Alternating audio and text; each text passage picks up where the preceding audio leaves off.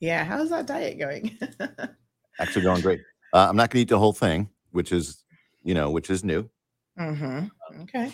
And it is only on a Friday. I still have my smoothie right here. All right. I hear your doggies in the background. I know. Yeah, our house manager is out sick today as well. House manager. So he's not going to be happy. Used right. to having somebody close by. All right, well, let me know when you're ready. And... I'm ready. Let's do it. We got 4 minutes. Here we go.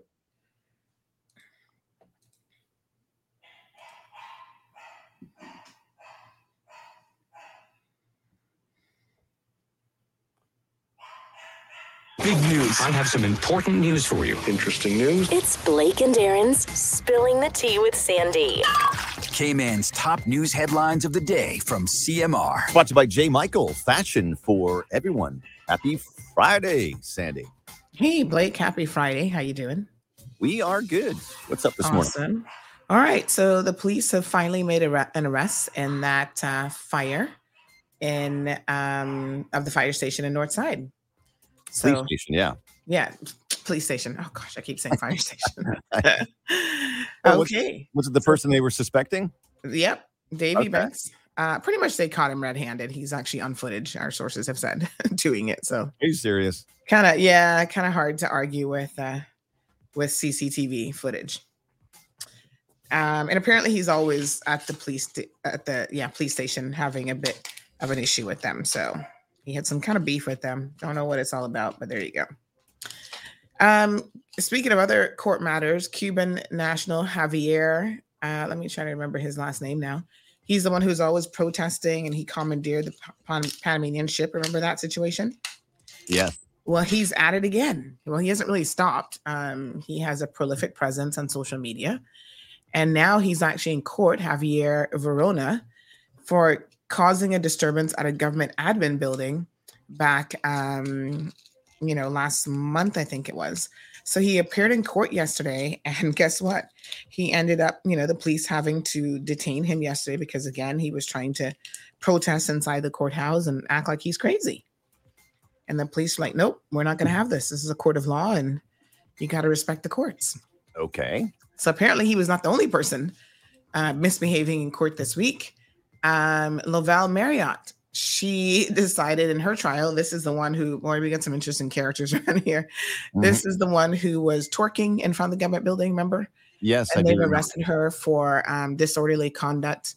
So her wait, is twerking trial at the government building against the law? Well, in the way in which she was doing it, probably yes. Okay.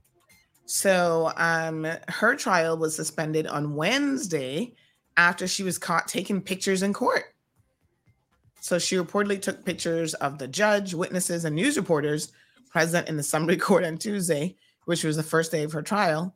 So now they've had to vacate the trial, and it's supposed to be resuming. So it's just crazy. It seems like those poor judges and magistrates and court staff, I kind of feel sorry for them. Mm-hmm. They seem like they have a lot on their plates these days. Mm-hmm. No shortage of cases. No shortage of cases and no shortage of madness. Yes, we'd like to extend our condolences. Yesterday morning during the show, we got a bit of breaking news that was really, really sad. Regal Jackson, age 65 of Georgetown, apparently died after encountering some difficulties in the water.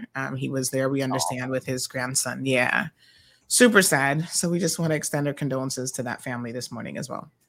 And those are your news headlines for this Friday morning. All right, Sandy, we'll catch your show coming up on Bobo 89.1 FM. Have a great weekend. Thanks. And we'll see you with Aaron in the studio back on Monday. Awesome. All right, see ya. All right. Bigger, better, bolder. The cold, hard truth is taking talk to the next level. Right here on Bobo 89.1 FM, Cayman's Community Radio. We are still spilling the tea and committed to being part of the change that Cayman so desperately needs.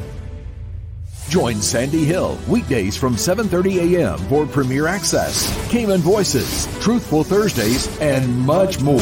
Cayman's #1 talk show is now bigger, better, bolder, and more than talk. getting results with hot topics, consumer reports, court exposés, and more. Come to set the record straight.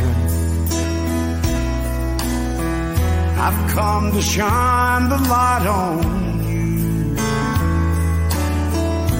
Let me introduce myself. I am the cold, hard truth. Now, from the CMR studio in Grand Cayman, live, direct, it's the cold, hard truth. Now, join the conversation on 345-936-2626. That number again is 345-936-2626.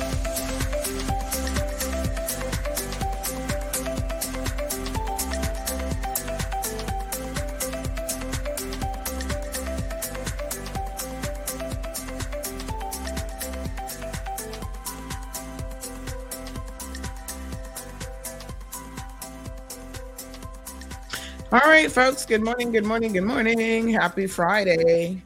TGIF. How's everybody doing? Woo, we are sick around here, honey Jim. I was just taking myself some of these tablets for cold and flu and whatever this could potentially be. Tested yesterday for COVID, tested negative. I'll test today again just to make sure. But we show up to work even when we are sick, honey child. Let me fix myself up a little bit here. No need to look so, oops, there we go. No need to look so rough just because you're sick, right? Yeah. So, my gosh, yesterday I slept like a log in the afternoon. I'm just all kind of mashed up. Oh, a call already this morning? Gosh, this is an early riser. Good morning. Morning. Just letting you know the radio is playing like your show and another show at the same time. Oh, Lord, have mercy. Okay, I'll let Chuck know. Thank you so much. Appreciate it. All right. So thank you for that. I don't know what's going on, but I will let him know. Okie dokie. So let me see here now. Yeah, sometimes that happens. I'm not really sure what causes it, but I started my link early, so I don't know, honey chill. But appreciate the call. I was gonna say, oh, you guys are ready for some talking this morning. All right. So all adults around here are sick. Poor Miss Stacy. She's got whatever this is as well. I think it's just a flu because man, I was so tired and achy. And so I made my tea this morning. I don't know where the honey is or what Miss Stacy has been putting in the tea. So I'm having honeyless tea, honey jam.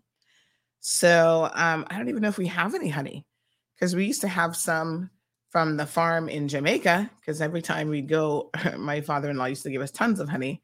Of course, unfortunately, he passed away, but nobody offered us any honey the last time we were there. I don't know if anybody's not keeping the bees anymore. I have no clue. But yeah, we didn't get any honey. Good morning to Ms. Morna. But anyway, I'm still going to have my tea and I've got my water. Took my tablets and we're going to just try to get through this. I'm sure by Monday I'll be feeling more on the mends. But yeah, you know, once you first get it, like that first day is a sore throat and you feel it coming. And then the next couple of days normally just really knocks you out. And that's kind of where I'm at right now. So after the show today, I'll probably be snoozing for a couple hours again. Let me see if Chuck has had a chance to fix the radio. Give me 1 second. I'm actually going to try listening to it to see what'll go on. Let's see. Is it fixed? Mm-hmm. The radio. Give me 1 second. I'm actually going to try listening to it. Okay. To see what'll go on. I think it's okay. Is it okay now? That part sounded fine, I think.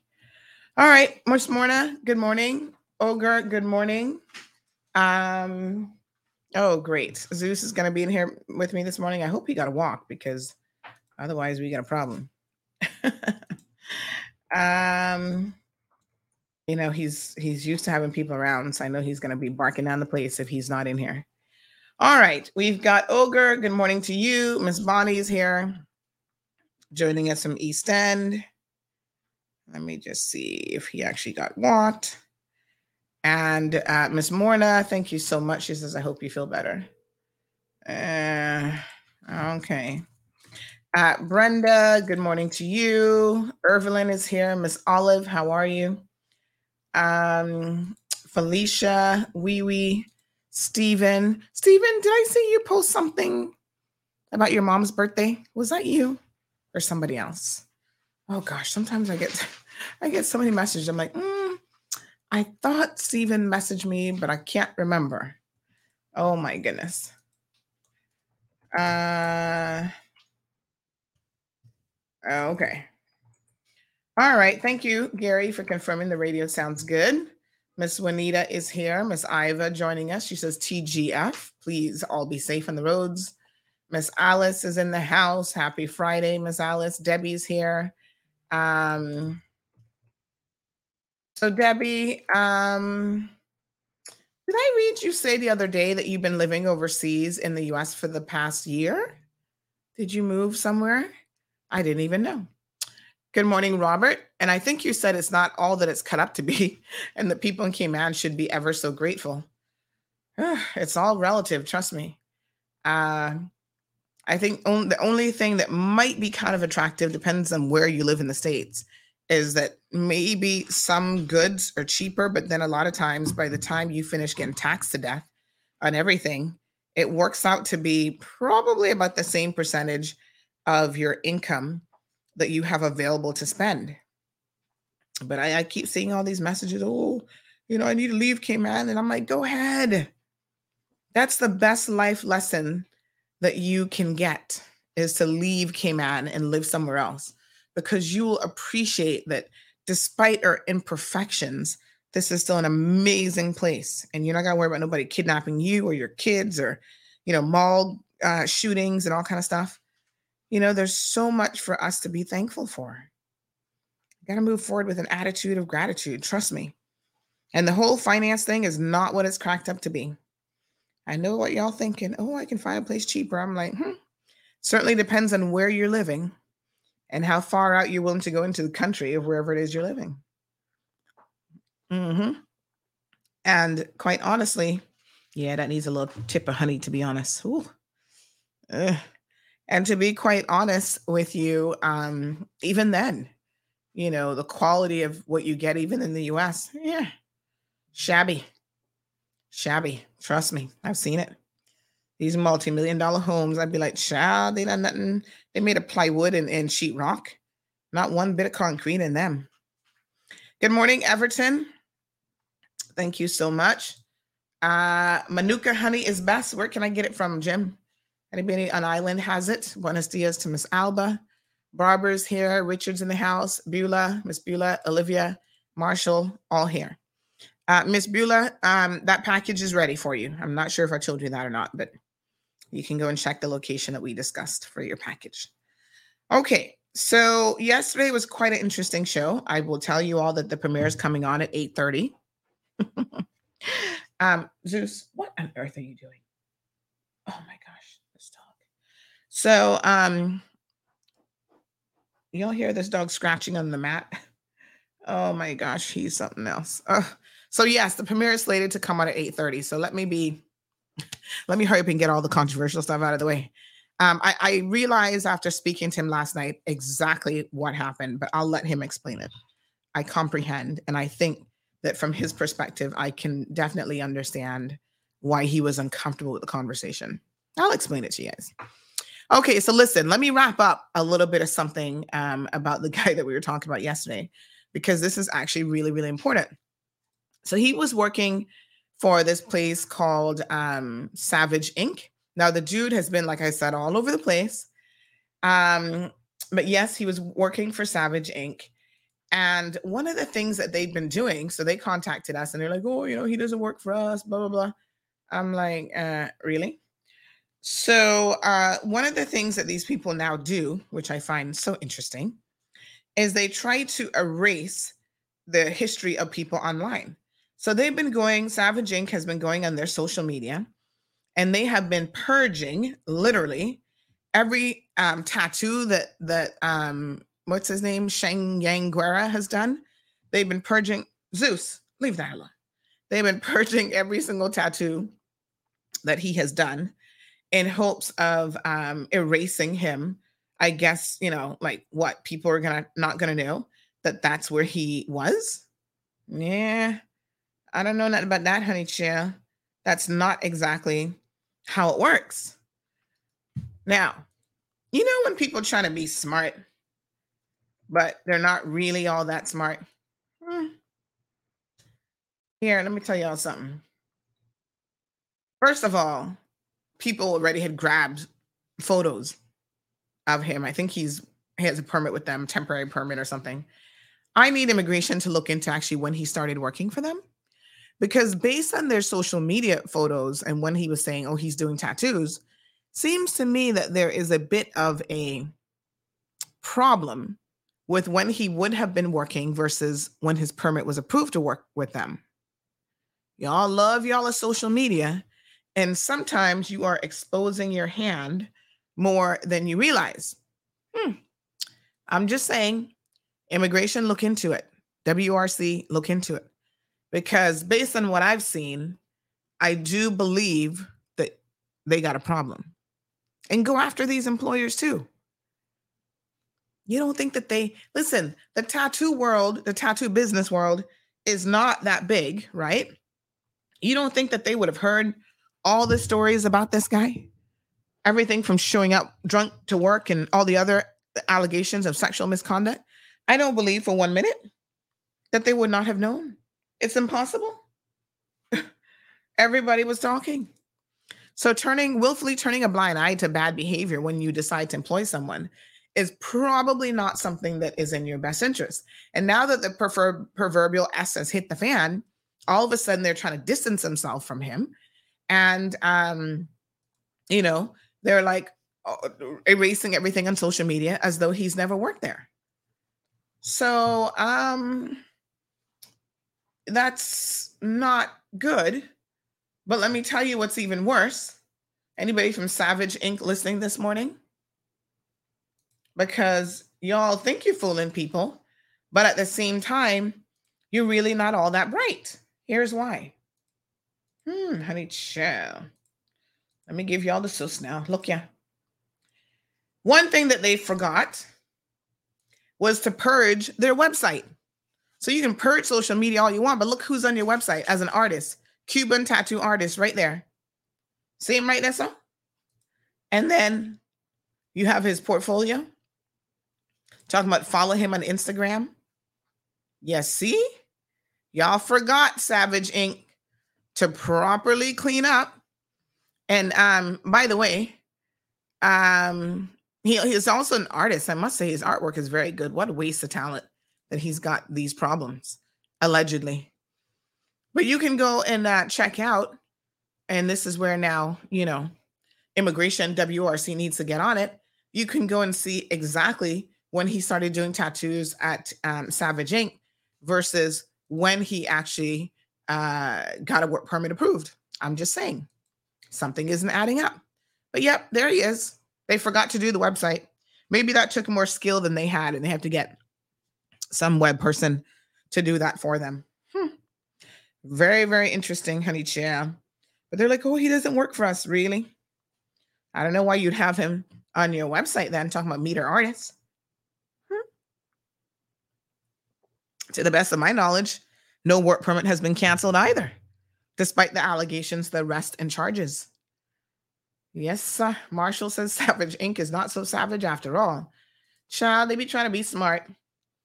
But, there's always somebody who's a little bit smarter than them and paying attention. Good morning, Keisha. Diamond Princess is in the house. Good morning to Paul. He's wishing everybody, all the wonderful people of the Cayman Islands, a good morning.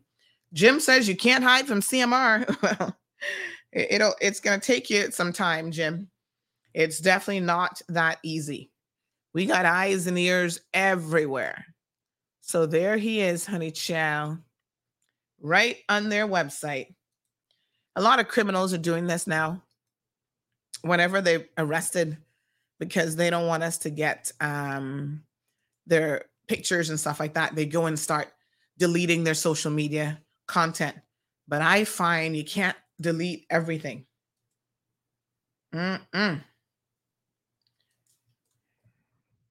So, yes. Hey, big shout out to little Liam Hurlston. Today's his birthday. Happy birthday, kiddo. He is all of 8 years old today. Liam is for Judy. And what's hubby's name again? Eden Hurlston. So, yes. I remember when he was born, a year before Gigi, really. So he's 8 and she's going to be 7 in a couple days. So she was saying to me this morning, Mom, how many days until my birthday? And I was like, 5 more days. She's like, oh my gosh. And then tomorrow it's going to be 4 more days. I said, yes. When you see them understanding concepts like 1 more day means 1 less day. Then, yeah. All right.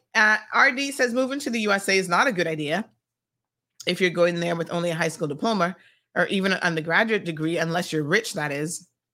Yeah, RD, the competition is stiff, not just there, but all over the world. And again, that's part of the reality check that our people need, because I see so many of our people who've not invested in themselves, who are talking about, oh, they could have a much better life overseas. And I'm thinking, y'all are so delusional. I'm like, a much better life overseas. Which country exactly would that be? Because I can tell you what, the competition is stiff. In some countries, even a master's degree is nothing. Everybody's got one. It's like, having a cup of tea in the morning. Everybody can have a cup of tea. Everybody can have a master's degree. They really strive for excellence. And so unless you're a high level expert in something, you're going to be on their minimum wage too, and all the way at the bottom of the totem pole. And quite frankly, not really commanding any sort of fantastic salary. Good morning, First Lady. So lots of birthdays this month, as you guys know. So I have my birthday that's coming up on the 18th. Woo-hoo. And I tell you what, I'm going to give away, in honor of Liam, is he listening this morning? We're actually going to give away our first birthday present of the month. All right, hold on now. Let me tell you how this is going to work. I have, oh Lord, do I need to take a commercial break to go get it? I'm going to get a picture and just show you guys what it looks like. So we have, and y'all know I love to give good gifts, honey chow. Now this one is definitely worth it. Hold on. Let me get a little picture of what I'm giving away. Brand new in the box. Ready to give away this morning. Oh gosh, hold on. Let me grab the photo. This is so cool. I saw this and I thought, we definitely need to get these for the August giveaways. This is so awesome. All right, give me 1 second here. I'm going to pull it out. I'm trying to think of the question that I'm going to throw out there. I can't make it too easy because these are amazing gifts. This is like a $200 gift right here, honey chow. Hold on here now. I'm going to tell y'all what's what. Okay. All right. So this is what we have up for grabs this morning. I'm always telling you guys that you have to really be on top of things when it comes to driving and safety on the road. And I recommend every single person has a dash cam in their car for more reasons than one. So our first giveaway this morning. Cha-ching. Hold on. Let me pull it up. I'm going to show you all this. Let me see here now. It is going to be the world's first 360 dash cam. So what we mean by 360 is it actually is a sphere. So it's like, I'll show you the shape. It's a sphere. Yeah. So, most dash cams are like front and then they might have additional cameras, but this one can actually turn 360 degrees. Check this out. Isn't this cool? So it is the Omni. It's called the 70 My 360 rotating superior night vision, built-in memory storage, time-lapse recording, 24-hour parking mode, AI motion sensor, 1080p full HD, built-in GPS, app control. So you can even install it on your phone, honey child. Pretty cool. Look at that. Nice. Shows you night vision. They have their night owl vision, f1.5 aperture. Yeah, man, it's nice. I'm not going to lie. When I saw it, I was like, ooh la la. And then you can put the app on your phone and you can monitor things. Now, lately, some of these criminals have been stealing cars. I got to tell you all about that this morning. But this one comes with the 24-hour AI surveillance. Now, it does require the hardwire kit. And guess what? I'm connecting you with the hardwire kit too. So that's an additional purchase, but I got you. Mm-hmm. Yes, honey child. All right, let me see what the trivia question is going to be this morning. I got one. I got a good one. Okay. So I just said that, and you got to call in. I don't care how many y'all type in. You've got to call, and let me give you the number. By the way, big shout out to Miss Kathy over at Quick Images. Poor her. Apparently, she has a phone number that is very, very close to the CMR show number. And so she said, Sandy, what was your topic today? Because people kept calling my phone. Miss Reba, I think you were calling her about 5 times, talking to her, and she's like, this is not the cold hard truth. 936-2626, not 326 or whatever. It's 926 Bobo. All right, 936. So yes, honey child, y'all been blowing up that poor woman's phone. She's like, geez, I'm peace, Sandy. I can't take any more phone calls during your morning show. And then there's another poor lady who has a phone number that's close to my personal number, and she's always getting phone calls. She said, they don't believe me when I said this isn't Sandy. They're like, yes, it is. Oh, Lord, have mercy. Okay. Ready for the trivia question? Morning, Carrie Ann. Alejandra's here. Corrine is saying that she shares a birthday with Gigi on the 9th. Yes, girl. All right. We got a couple anniversaries. Now, this requires you to pay attention. I can't make it too easy now because you're getting an amazing present. So I just told you that today is little Liam Hurlson's birthday. He's 8 years old. Who else is celebrating a big anniversary in the month of August? You got to tell me who and what anniversary. So that's, I don't want to make it too easy, but it's an organization. And then the second part to this question, we got to make it challenging, honey Jill, is we have somebody else who was on the live this morning who just celebrated a work anniversary yesterday. So you got to tell me who that person is and what work anniversary did they celebrate. Does this dog need to go outside? Zeus, do you have to go outside? Honey child, that's going to be a little bit challenging this morning. Can you just lie down and behave? I soon have to take a commercial break and just let him out back, honey child. All right, so two-part question. 936-2626 is the telephone number. So what organization is celebrating an anniversary and which one is it? And then who celebrated an anniversary yesterday, who they are, where do they work, and what anniversary? I know. Kind of a tough one. A person thought they had the answer, and then they're like, I don't know. All right. Uh-oh. I think Zeus has to go to the bathroom. Oh gosh, sorry. I accidentally hung up. Yeah, Zeus, I feel you. Give me 1 second. Oh, Lord, we have to let Zeus out. Good morning, caller. Yeah, Zeus, I feel you. Cameron Airways. Yes. What anniversary are they celebrating? They're celebrating 55 years. Okay. And it was my work anniversary yesterday. Corrine Banks. Yes. 25 years. You've been paying attention, girl. Congratulations, Corrine.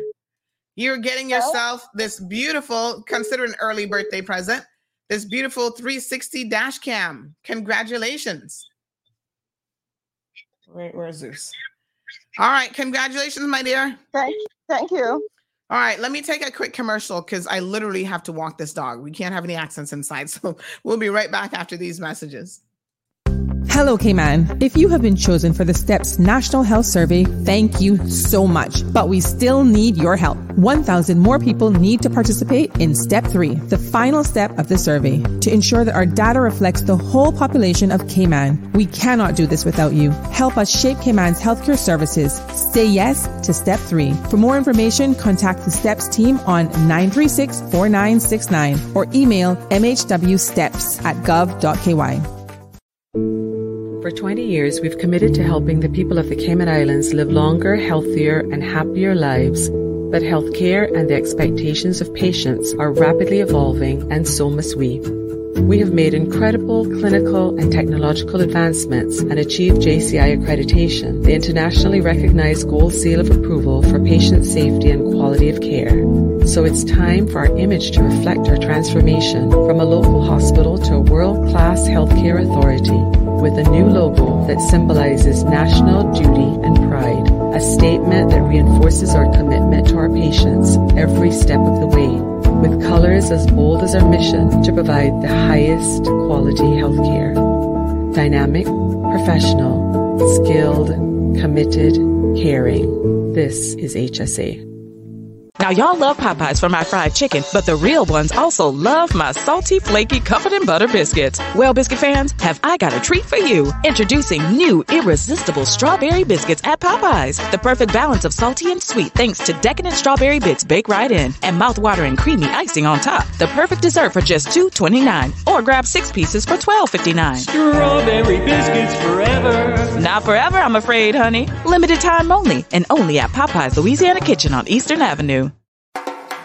Ocean Ridge Heights offers an amazing opportunity to own a piece of land in idyllic Cayman Brac, right on the bluff, starting from $80,000. Located in a quiet residential area with high elevation, these lots are ideal for a future home or investment property and are sure to go fast. Cayman Brac offers a laid-back lifestyle, amazing pristine diving, limestone caves, diverse flora, along with amazing wildlife.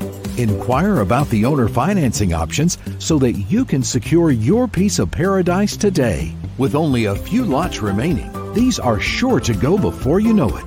Contact Crichton Properties today on 345-949-5250 or info@crichtonproperties.com. Recover Personal Injury Attorneys, helping injured people get what they deserve. Did you know that insurance companies have lawyers that represent their interests? Before signing and accepting any settlement, know your rights. Call us today for a free consultation at 924-9999. That's 924-9999. Recover. Your personal injury attorneys are on standby to assist. All right, folks. Congratulations to Corinne, quite fittingly. One part of the question was about her celebrating her 25 years at the Cayman Terminal Center. And the other part of the question, the answer, was Cayman Airways is celebrating their 55th anniversary. Now, you know what this means, right? Cayman Airways has rock bottom sale prices on right now. So 55 years with airfares on sale for travel this fall. Book now to get some amazing deals to everywhere they go. Miami, Tampa, New York, La Ceiba, Kingston, Havana, Panama, or Los Angeles. Wait a minute. Isn't there one destination missing? Are they not putting that one on sale yet? Oh, honey, child, I need to go. I need that Barbados one. All right. Cayman Brac, Little Cayman, also on sale. This amazing sale starts today, and it ends on August the 12th. Now, here's the thing. You better hurry up and call reservations at 949-2311. Travel agent will get you all sorted out. You can also book online at CaymanAirways.com.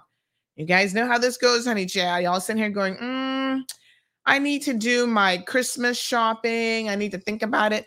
Don't think about it. Pick your dates, book your dates, and get the sale price. Because some of the sale price tickets, like round trip, are super amazing. So you definitely don't want to miss out on that. Okay? Call your travel agent and say, listen, Sandy told me to put the show on pause right now because y'all are having a sale and I need to get on that sale. So congratulations to Corrine. Don't worry. We have more to give away. So we're going to do, I think we have 3 dash cams. So we're going to give away another one on Gigi's birthday and another one on my birthday. So make sure you keep it locked. You want these dash cams, trust me. Speaking of security and dash cams, my goodness, you have got to be so careful out there. People are now stealing. It seems to be an uptick in people actually stealing cars. A 79-year-old woman yesterday. Oh my gosh, my sinus is just like kicked in. But a 79-year-old woman yesterday had her Hyundai, what year was it? Vehicle stolen. Now, you know, y'all are ridiculous. Going stealing from poor people. My God. Like, what next? Anyway, they went and stole this woman's car. I want to thank the Good Samaritan that called us within 30 minutes of the post going up on social media to say, hey, Sandy, I know exactly where that car is. And I said, really? Honey, child, they found this little Hyundai down in, let me see here now. It's a Hyundai Sarita. Is that what they're called? I don't know what year it is, but it's an older vehicle. They found it down in, let me get you the location 1 second. I think it was Northward. And it looks like what's going on. And you know what? This ties very, very neatly into the whole beautification situation because the Ministry of Tourism and Transport has launched a beautification campaign, trying to get y'all to clean up your mess a little bit. And all these derelict vehicles, the most interesting thing about this is sometimes you see derelict vehicles along the roadway. You need to call the police. You need to call the authorities because it looks like what this was is there's like a dumping ground down by Northwood Prison on Regina Avenue. 10 abandoned vehicles in the bush. So, you know, when you see that sort of thing going on, it's normally some sort of a nefarious situation. Criminals stealing cars and stalking them there, whether they're going to be using those vehicles to then commit crimes, or maybe they're stripping them for parts. So folks, if you see something, say something. Even when it comes to littering, we got to clean up this place in more ways than one. So literally, the family said, thank you, Sandy. Within 20 minutes of the details of my mom's stolen car being put on Mall Road, I received a call. They then made their way there. They contacted the police, who was there in short order, and they discovered 10 abandoned vehicles in the bush. Right? The police blocked off the entrance, and they now took that car away to do some forensics on it. So hopefully, and I think there might be some CCTV footage around as well, to catch the culprit of who took this car. My goodness. Poor granny, 79 years old and being stressed out by this kind of foolishness. But it looks like there was no damage to the vehicle, so that's a bit of good news. Now, what I'm being told is that in the area where the vehicle was stolen in South Sound, off of one of those little streets in South Sound, there were actually 7 homes night before last on that street that were broken into. Wow. Now, we haven't heard this from the police. Not a word from them. So I don't know if they forgot to send out the press release, or I don't know why else they wouldn't be telling us. But 7 homes is a lot of homes. Here's the thing, RCIPS. When you know that something like this is going on, right? There's been a spate of break-ins in a particular neighborhood. I would think that you would want to inform the public immediately, because other people in the vicinity or close by might want to start securing their places a little bit better. You know, these older vehicles are a lot easier to steal. Charles, even some of the new ones, you know, I'll tell you about some Canadian colleagues that are visiting. They were saying how they were sitting at their porch having some coffee one morning. They saw their neighbor pull up. I forget what they said she was driving. Some nice car. She pulled up in the driveway. And the next thing you know, they see her pulling out. Well, it wasn't her. The second she pulled up at home, thieves came right behind her and took her vehicle, drove it out. And then when she came over, she's like, did you just see where my vehicle went? And they're like, what do you mean? We thought you were in it. And she's like, no, in Canada, in a nice neighborhood. She's like, nope, I wasn't in it. They said, oh, wow, we're sitting here drinking our morning coffee and had no idea that the person driving away in your car wasn't you. And it was actually a thief. And so they've had multiple hits in their neighborhood, brand new cars that apparently it's really, really easy for criminals because they've got the technology to be able to just come and take your car. I'm thinking, gosh, these car companies have got to do something because I'm sure there's technology that's available to also put, for especially a brand new vehicle to really stop these thieves in their tracks. Well, you know what? The good old solution is what we used to use back in the day. Remember back in the 90s, everybody had one of these. They were the locks that you put on your steering wheel. What were they called again? Steering wheel locks. Hold on. There was one that was like really, really popular back in the day. Oh Lord, what was it called again? But it looks like, folks, we may have to start getting these again and putting these on your cars. Because if they can't turn the steering wheel, they can't go anywhere. Yep.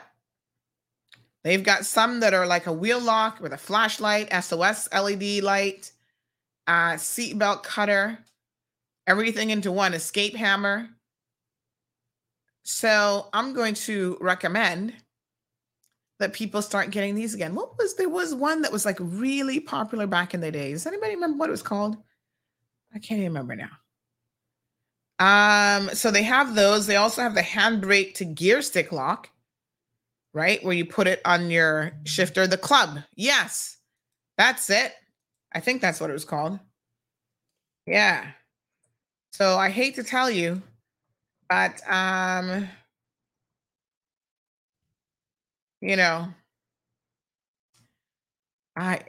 a mess. We might have to resort to the use of some old technology. What a shame, right? I tell you. All right. Everton says life in the United States is very stressful. You have to work really hard to achieve success. If you're behind 1 month in your car payments or your mortgage or any bill, you're in trouble. You can never get caught up, so you have to be on top of everything.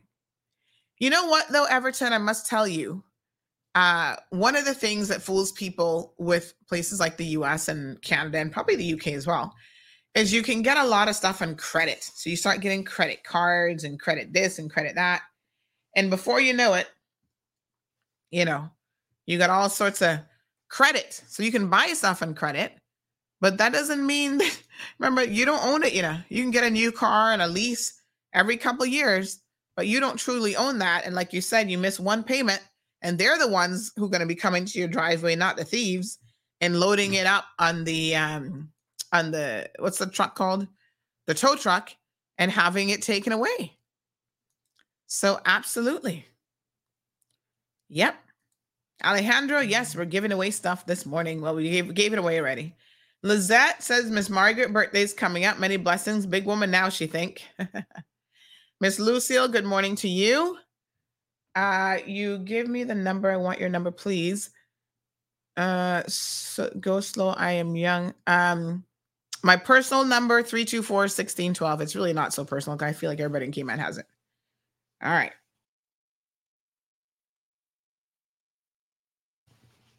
Thank you, Aliano. Yeah, it was called the club. Like I said, y'all might have to invest in one of those again. Good morning to Jaron Reynolds. How are you? Velasquez. That's my little friend there from John Gray. Now, Jaron, have you graduated from John Gray this year? Were you in the graduating year, or you still have a year or two to go? I think I saw something about you giving the valedictorian speech or something like that. Johan is here. Oh, Johan. He's got his popcorn, he said. Colin, good morning. Damien, good morning to you. Who needs to get fired? I don't know who. She needs to get fired. Who's she? Okay. So you need to protect your vehicles, folks. The thing I love about these dash cams is because they have the app. The second those thieves get in your car, it starts recording and it'll send it to your phone. So this is another layer of protection that you can certainly add to your vehicle. Records and sends it to your phone so you can have footage of exactly who the thief is. Speaking of thieves, caramba. We were looking for someone yesterday. I think we've now identified him, though. Let me show you this one. He was there by the roti shop trying to steal equipment. Kind of gave himself away because apparently he was scoping out the place before. Then he came back trying to cover his head, as you can see. But they got some good cameras at Roti Shop, I must say. Pants down below his waist. Pull up your pants, son. Pull up your pants. Not a good look. And there he is scoping out the place, trying to see what he can steal. Well, it was a little easy to identify him because he not changing his shoes. He not changing his necklace. So, in fact, when they looked at the still footage, they were able to say, wow, look at what we got over here. So, wearing the exact same shoes, wearing the exact same necklace. They were able to pinpoint him. So now the police, I understand his name is Al. The police will be looking for Al this morning. Oh, well, it's RCAPS. Let's give him till Monday. Might take a while for them to find him. You know how they are. They're taking their sweet time, honey child. But see what he did? He went and scoped it out beforehand. And then look at the shoes. The necklace, I'm told he hangs out in this area all the time. And then when he went back that night, see the necklace? Same necklace. And where's the other one with the shoes? There's another picture with him in the shoes. But same shoes as well. He went back on his bicycle. And there he is trying to break off and steal equipment. I understand that there's the shoes right there. Well, I don't know how he was managed to even get up on that table with those pants about to fall down and trip him. But anyway, poor Al, I understand, has a drug problem. And so he's always in the vicinity, begging and so on. Boy, let me tell you something. Young people, if you're listening to this show, never touch drugs. I don't care what nobody tell you. Oh, you can use it once and you'll be fine. Don't bother with that, honey child. It is the scourge of, the community for a reason. People who sell drugs, y'all need to, I think you should get a life sentence if you're caught actually dealing and selling drugs. Like, seriously? It's horrible. You can't get away from it once you start. I hate to tell you. Don't try it. Don't test fate. Somebody said to me this morning that they know someone, who's an addict.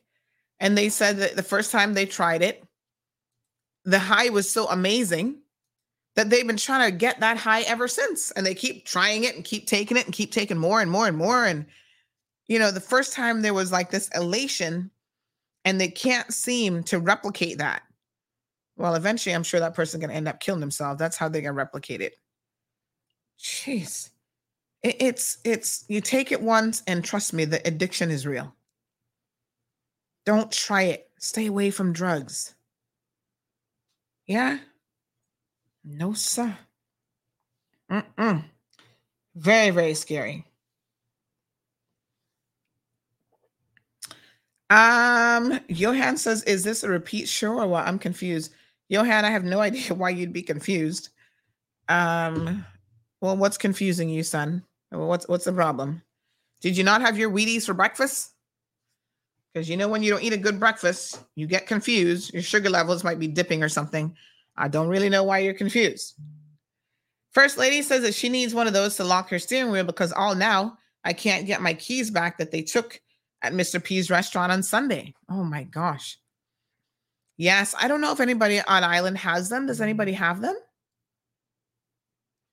Oh my goodness. Alejandra says, you that boy always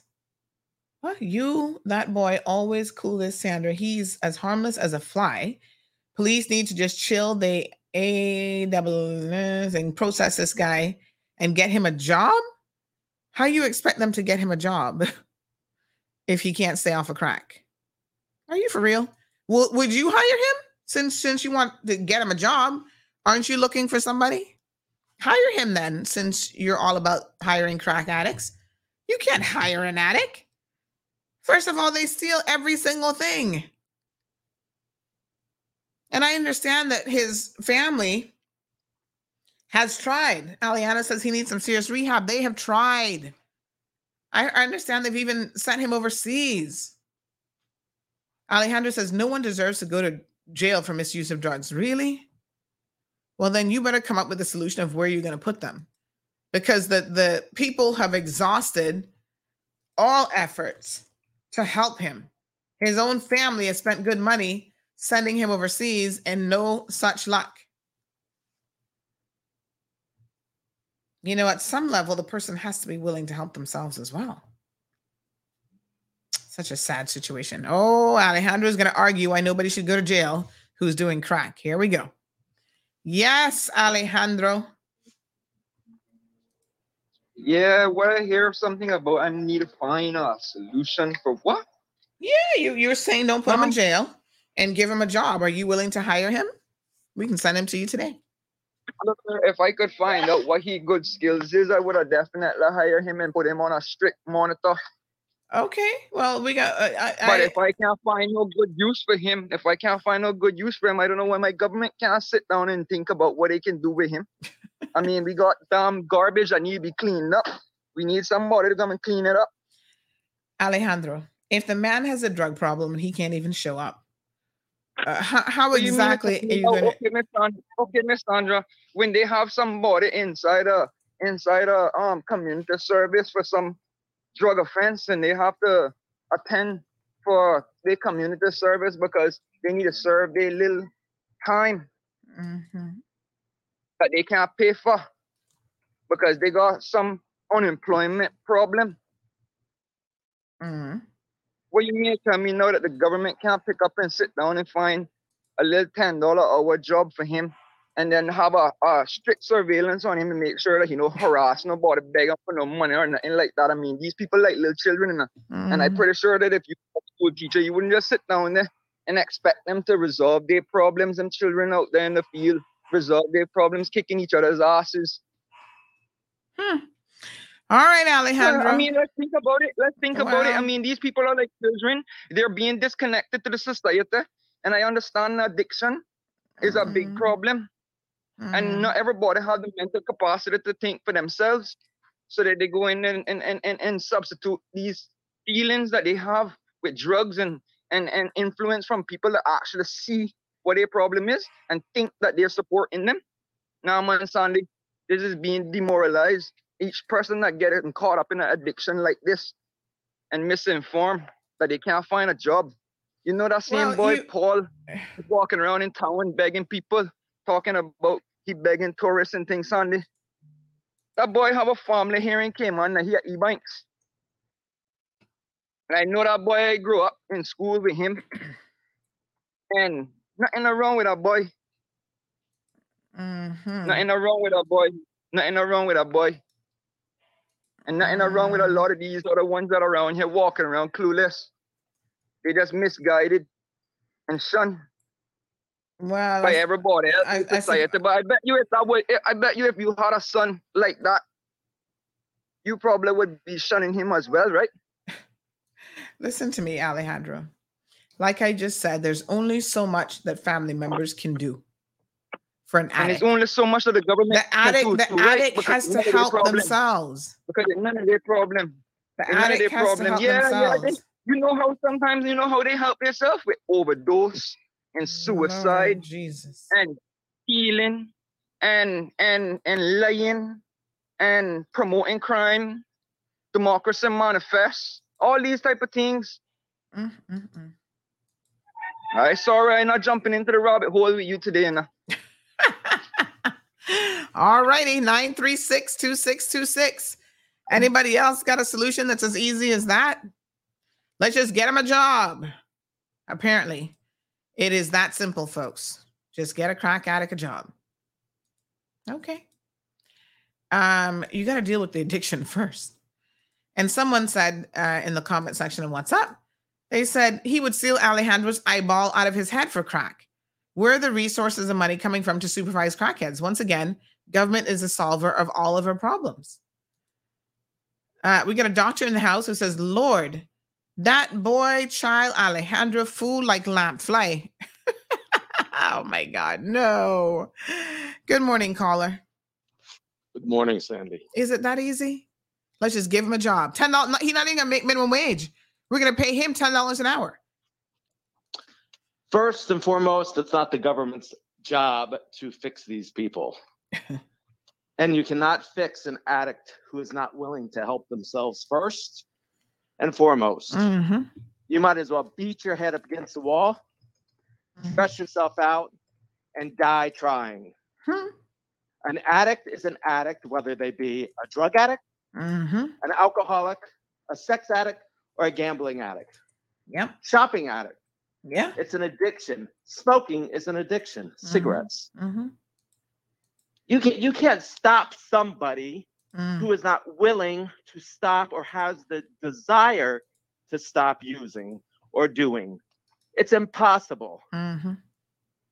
So if this individual does not want to help themselves, he's just going to waste his life. There's a lot of them out there that do waste their lives. There are, however, people with mental illness. Yes. Now, people with mental illness, you can help to some degree, but you can't totally fix somebody. Yeah. We cannot enable people and think we're fixing them. And that's the term that people have to understand, the definition of enabling. Yes. And if we're just going to hand out and do and hand out and do and hand out and give, you're not fixing anything. Yep. I feel you. That's my story. I'm sticking to it. Thank you so much, caller. 936. Thanks, you too. 936-2626. We have the WhatsApp blowing up. This person says he also has mental problems, but help is there for everyone who needs it, but it ain't no good unless they want it. All right. Morning, caller. Welcome to the program. Morning. Good morning. I agree. It's not the government's job to get addicts clean. However, it is the government's job to catch the drug dealers, because I have seen cases where addicts have gone to jail 3, 4, 5 years, been clean the whole time, come out, try to get a little job, try to clean themselves up, and the drug dealers go to them, find them. Hey, you want a party? You want a free sample? You want? Yes. So it's not the government's job to fix the addict. It is their job, however, to get the drug dealers off the street. Yep. That's all I wanted to say. Thank you so much. Thanks. No, I mean, I think it's obviously you have to offer programs for addicts, and the programs are there. And listen, I sit in drug court all the time, and I see the court sending these people, listen, they will send them to drug rehab, and they'll be in drug rehab and still finding access to drugs. Sometimes they're in jail finding access to drugs. So, if the person doesn't have, and I guess there's a bit of willpower that's involved, it is a physical addiction as well. And it is complicated with mental health. And I don't know which precipitates which one, whether it's mental health first or, the drug addiction first. But you notice a lot of times they do go hand in hand. So someone with mental health issues will also be a user. This person says Singapore has the right idea where they're going to execute you if you're a drug dealer. This other person says, once again, I read that part. His mental health problems are drug-induced. There is a difference. Sometimes it is. Another person says, morning, Sandra. Honestly, why do you entertain Alejandro? On the show, all he does is advocate for drugs and find some way to sneak in cuss words. He brings nothing to the show. You can't block him, ? Oh, Lord. Every time he calls in, I just roll my eyes and turn down the radio. Hot mess.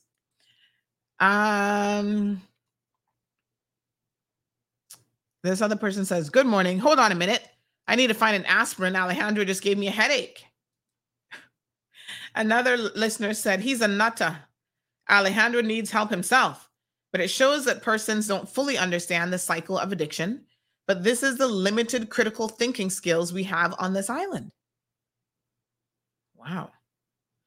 Another person says he also has mental problems, but help is there for everyone who needs it, but it ain't no good unless they want it. So I think it's not really a question of us abandoning our children. There are families here who have children who are addicts, and trust me, it's not for lack of trying. They have tried and tried and tried. Damien says, why does immigration not require drug tests for work permits?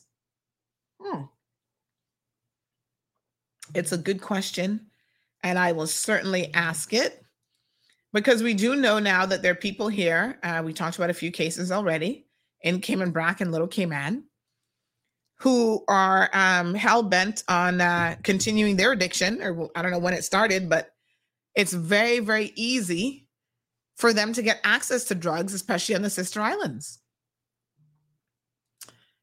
Garrett says, if you hire someone, you want to find out what they will contribute to the business. The person being hired needs to convince the company and sell their skills. Alejandro is making him look bad. I don't know what else you said after that, but it looks like it got cut off. There's a limit on what I see in terms of the comments. Steven said, please hang up. Oh, Lord Jesus. Let me see if I can see the rest of your comment there, Gareth. I don't think from what I've heard just this morning from people messaging me, I do not think this is a situation where people just abandon him, right? People have tried with this young man, and unfortunately, I don't know how old he is. I say young man, but I have no clue how old he is. But he does not seem to be able to get it together. Debbie says this is when the churches need to step in and help. Lavana, good morning. She says, Al's a very smart young man, but he has a problem. Alejandro, you're not correct this morning. Sorry. I also grew up with him. His family did what they could. He has to want to help himself. Sean says it's not that simple. I'm sure. Listen, I can't speak to being an addict of drugs. I mean, I might be addicted to, I don't know. Am I addicted to anything? I don't have an addictive personality, but I think that a bit of it is genetics, for sure. And you have to be very careful when you see addictions running in families and when you're exposed to addicts, because a lot of times when you see that life, you go down that same path. Most of you know that I don't drink. I don't touch alcohol. And there's a reason for that. Because I can sit here and honestly say that despite no one properly diagnosing my father, I'm 1,000% sure that he was an addict. He was an alcoholic. He functioned, right? But when he drunk, I remember this was someone who, would get drunk one too many times. He didn't have that level of control. There's real addiction there. And so, although I had very limited experience because I left when I was so young, I didn't really see a whole lot. In my mind, I was like, my dad was an addict. And I can choose to tempt fate if there is a genetic component. I can tempt fate by trying to drink and pretend that I can control it, or I can just not touch the stuff at all. So I've chosen not to touch it. In fact, I've seen people around me lose control in situations with alcohol that I just sit here and shake my head. And I'm a person who doesn't like to lose control like that anyway. So that would make me feel really, really bad to even be placed in that situation. Sometimes these are tough choices that you got to make. And just like I said, there's no such thing as, oh, I can hit the crack pipe once, I can snort cocaine once, I can do heroin once, and I'm going to be okay. It just doesn't happen. So your best bet is just don't touch it at all. Don't tempt fate. Don't go down there. Marshall says that a crackhead, and I know people get insulted when people use that term. Forgive us for not being politically correct, but y'all know what we mean when we say crackhead, somebody addicted to crack, has to want to help themselves. It doesn't matter how much a family member helps them. It's not going to work unless they want it. Morning to Ingrid. Alejandro says, couldn't do that with me. Sorry, I'm not that easy. I don't know, do what with you, but okay. RD says, Alejandro, people are responsible for their own actions. Expecting the government to solve every lazy ass person's problem, I think, is a stupid suggestion. Help starts from within. The crazy thing about this, folks, is more and more I see people who, unfortunately, have this idea in their heads that the government is there to solve all of your problems. So what we end up doing is creating people who don't want to do anything for themselves. Listen, every single time I do one of my Cayman Voices series, right? We think we have it bad and we're complaining about this, that, and the next thing. Our forefathers had far less to work with than we do, far less conveniences. Didn't have cars, didn't have electricity, depending how old they are, right? Grew up having to use handmade, make their own toys, pass that on from one sibling to the next, create games, whether it was using gigs or whatever. They had to be innovative with what they did. They had to go out there and hustle and work, walk to work, right? They had a different appreciation. They worked hard. I see people here, and it's not like they were millionaires. They were just working to put food on the table. One of them said recently, Sandy, we didn't have a problem at the dump because we didn't throw anything away. Everything was so valuable. We recycled. They knew about recycling before recycling was a thing. Because they're like, we couldn't afford to throw anything away. So if something couldn't be used for this, we'd use it to make Whoppers or whatever. They just had no choice. Those individuals, they went to sea. They were resilient. Now we're raising a generation of self-entitled young people who's looking for somebody, anybody, the government, to solve all their problems and provide for them. And they're just going to sit back and a lot of times not even try to help themselves. The sad thing is, when people see you wanting to help yourself, people will help you. I remember the Boys to Men's program. Big shout out to Mr. Murray this morning, Christopher Murray, who does this program, because it gives our young men an opportunity to get out in the community and see that there's potentially a different way of doing things. And I think when you grew up in dysfunction, let me speak from experience here. When you grew up in chaos, one of the most important things that you can do for that child is to make them understand there are alternatives. You don't have to remain in chaos, right? You can choose, you can make choices, and you can make good decisions. And I remember that, oh gosh, help me remember his first name now. Anthony Lawson did a couple years ago, I can't remember if it was last year, but he did the keynote speech at their final dinner. And Anthony was saying how, he was involved in, a lot of bad behavior. He was going in the boys' home already at a young age. All these things were happening. And somebody kind of pulled him aside and said, listen, this path that you're going down, there's only going to be one or two ways in which this is going to end for you, and it's not going to be good. People believed in him. And one of the things he said is that when you do the right thing, young men, people will see that and they will try to help you. Yeah. But you have to start making better decisions. People see you trying, they're going to give you that little job. Yeah. But you have to make a good decision. You have to take the job. You have to show up to work on time.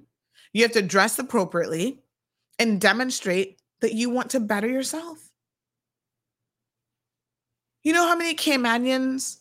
I was thinking just about Alric Lindsay, for example. He shared his story about how, he got involved in sporting activities, getting out of the house. He grew up in a household with a brother who was a gangster, who spent probably more time in prison than out of prison. He said, when the kids were picking on him, he was afraid to go tell his brother, because his brother would go and deal with them in a way that, you can't be dealing with minor children. Right? And he's like, I understood the way for me to not repeat that cycle is, number one, for me to get an education and be involved in activities in my community. Because what do they say about idle hands being the devil's playground? When your children are idle and have nothing to do, they're out there in the streets hanging out with their friends and getting in trouble. So Alric decided to get involved in sports. And I know how y'all think.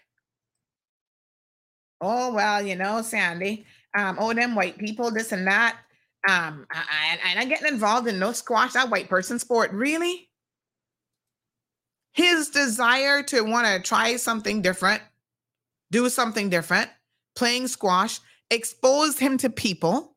Yes, expats, people with money and resources. And then, when he was out there looking for an opportunity, what did they do? When he shows up to Ernst & Young or whatever accounting firm it was, they said, oh, I remember you. You're the little kid that traveled with my kids to go play squash. Always well-mannered, well-behaved. You need a scholarship? We got you. All of a sudden, you got a scholarship to go off to university. But you have got to do the right thing. You can't be out in these streets smoking and fighting each other and causing mischief, running away from home, and think that anybody in their right mind is going to want to assist you. That's just not how it works. No matter what your lot in life is, if you demonstrate that you want to change, you want a difference, and you're willing to work towards that, people will see that potential in you. I think a lot of us can think of examples in our own lives. I've got so many examples where people just step forward out of nowhere and be like, I want to help you. And I'm like, why? Like sometimes I'm like, why do you want to help me? I remember when I was in high school, I was involved in this teen court program. And we would get up and argue for our peers. And I was always the prosecution. You all know me. I'm like, oh, you're behind, you get the most. And one day I had to act as defense because nobody else was there to do it. And they said, oh, can you please, do it? And I was like, ugh. Begrudgingly, I did it. And when I heard the person's story, I'm like, okay, I got you. We got an explanation, not an excuse, but an explanation as to why you got in this fight. And I did my best. The minimum was 10 hours community service, no matter what. That's what you agreed to when you went into the program, right? But the great thing is you didn't have anything recorded in your record. Like the system was trying to give you a second chance. We need this system here. Trust me. So anyway, I remember doing it. And then this judge, his name was Judge Castor, long dead. He was an old guy. Even then I thought, he pulled me aside and said, young lady, you have really good advocacy skills. You can really get up and present something and talk and, coherent. And he said, what school are you going to? And I said, oh, I'm going to Chamberlain High School. He said, I want us to sit down and talk. And I said, what? Okay, we can talk. All of a sudden he stepped forward to be my mentor. I was like, really? He's like, yes, I see something in you. And you know what he said to me? He said, young lady, you want to be a lawyer? And I said, yep, that's what I want to do with my life. He said, okay. Any law school in the state of Florida that you want to go to as a senior judge in this circuit, you're in.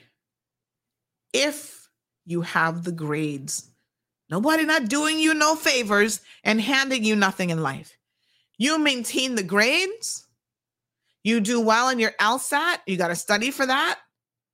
My reference letter coupled with those things will get you into any university. You want to go to Stetson? You want to go to University of Florida Law School? Anywhere in this state that you want to go, you're in. I was like, wow, I appreciate that. But you got to work. You can't come with no mediocre grades around here. You're doing AP classes, you keep those grades up, honey child. And that's how it works. But people see you as young people and they think this young person is trying to do the right thing. They will help you. I love to see young people trying, right? The other day I was out here begging. Big shout out to my little anonymous donor. He never wants anybody to know that he's donating and helping stuff. But you know who you are, Doc. I see you. I was out here begging for a young man who wanted to go to camp, basketball camp and whatever. And we got him sorted out with his fees so he could go. And the only thing I said, the only thing I'm going to ask of you, young man, is stay on the right path. Do your part. Don't be getting in trouble, right? People will help you. Okay? But you got to do your part as well. Miss Darlene says it's not fair to say to block Alejandro. He has a right to express his feeling. It's called freedom of speech. Miss Vernita says, good morning. Leave Alejandro alone. He's a human and have opinions like others. Good morning, Damaris. How are you? Joining us from Queens, New York. Oline, good morning to you, darling. Alejandro says, I don't really want to be here. I just like to support difficult questions. Yo, but Anna, right. I don't know what that means. Okay, Miss Vernita, lost and wondering. Everton says, I think it's so easy for us to say all these things about addicts. I've never smoked, never did drugs, but sometimes you don't know what people do. What maybe that's why people do what they do. So it's easy for us to criticize. Well, Everton, what I would say about that is that a lot of times we know exactly why people do what we do. A lot of these people come from dysfunctional situations. They themselves were abused as children. And that's why the one thing that I will always advocate for is for us to try to change the narrative for our children, right? We have got to be there as advocates for them because they can't start making good decisions and doing all this other stuff if they have had a poor start in life. That's why parenting classes should be a requirement for every single person in this country. We need to do better from the onset raising our children. That will help to decrease the chances of them being, pulled in to this life of addiction. A lot of people who are addicts are hiding something else, trauma that they have experienced as children. Not everybody, but a lot of them are. And so that's why government has an obligation to put programs in place and to try to help parents and young kids and so on. That's why I'm always on this abuse bandwagon, because a lot of people who are addicts and suffer with all sorts of mental health issues, when you sit down and talk to a person, oh, I was abused by an aunt, an uncle, or this or that, sexually assaulted. So without a doubt, Everton, it is complex. But then you have other people who've gone through a lot of those things or worse, and they never turn to drugs. Caller, good morning. Welcome to the program. Good morning. What you say you did to handle now? Who handle this? Alejandro, never you know that my Oh. little. I look forward. I look forward to that little whiny voice. You need to send him to law school. That's what you need to do. Because I can see the CJ. I can see the CJ, and it may be too old to start the journey now. I don't know. But oh my gosh. Wow. He might have to give up certain things to make that journey that he not gonna want to give up. No, I'm being dead serious. I know. The law school not gonna deal with that. But we got the Truman Borden here. Let's see what we can do. Let him law school. If you work really hard at it, you can get him going and you can get him off where you shouldn't be on and onto where he should go.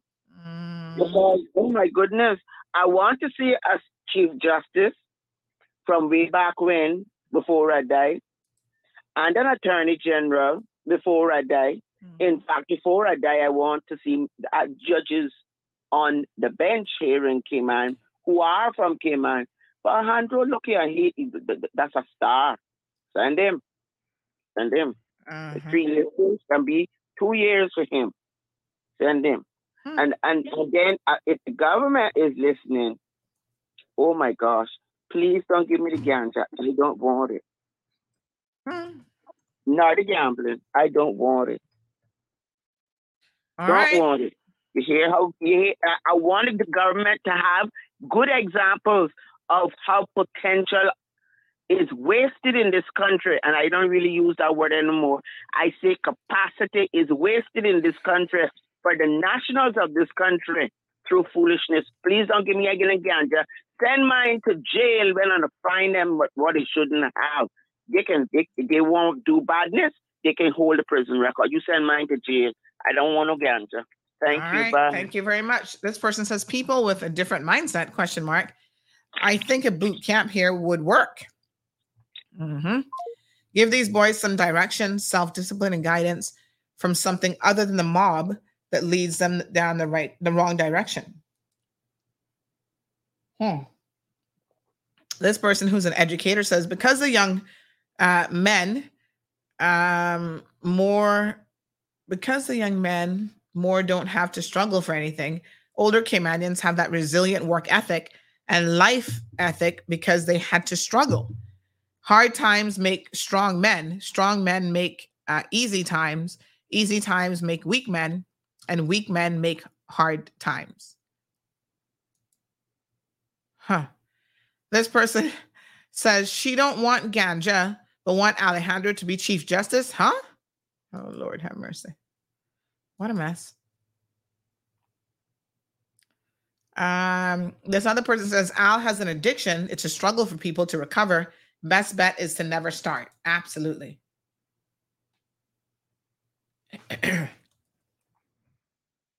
This person says why the answer is always a lot of permits would not be renewed or granted and government needs the revenue. Why drug tests are not required? Oh, okay.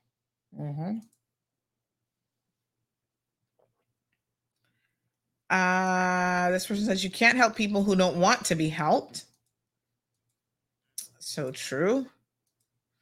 All right, we're waiting on the premiere. I thought he was coming 8:30. Did I get that wrong? Is he coming? All right, let's continue.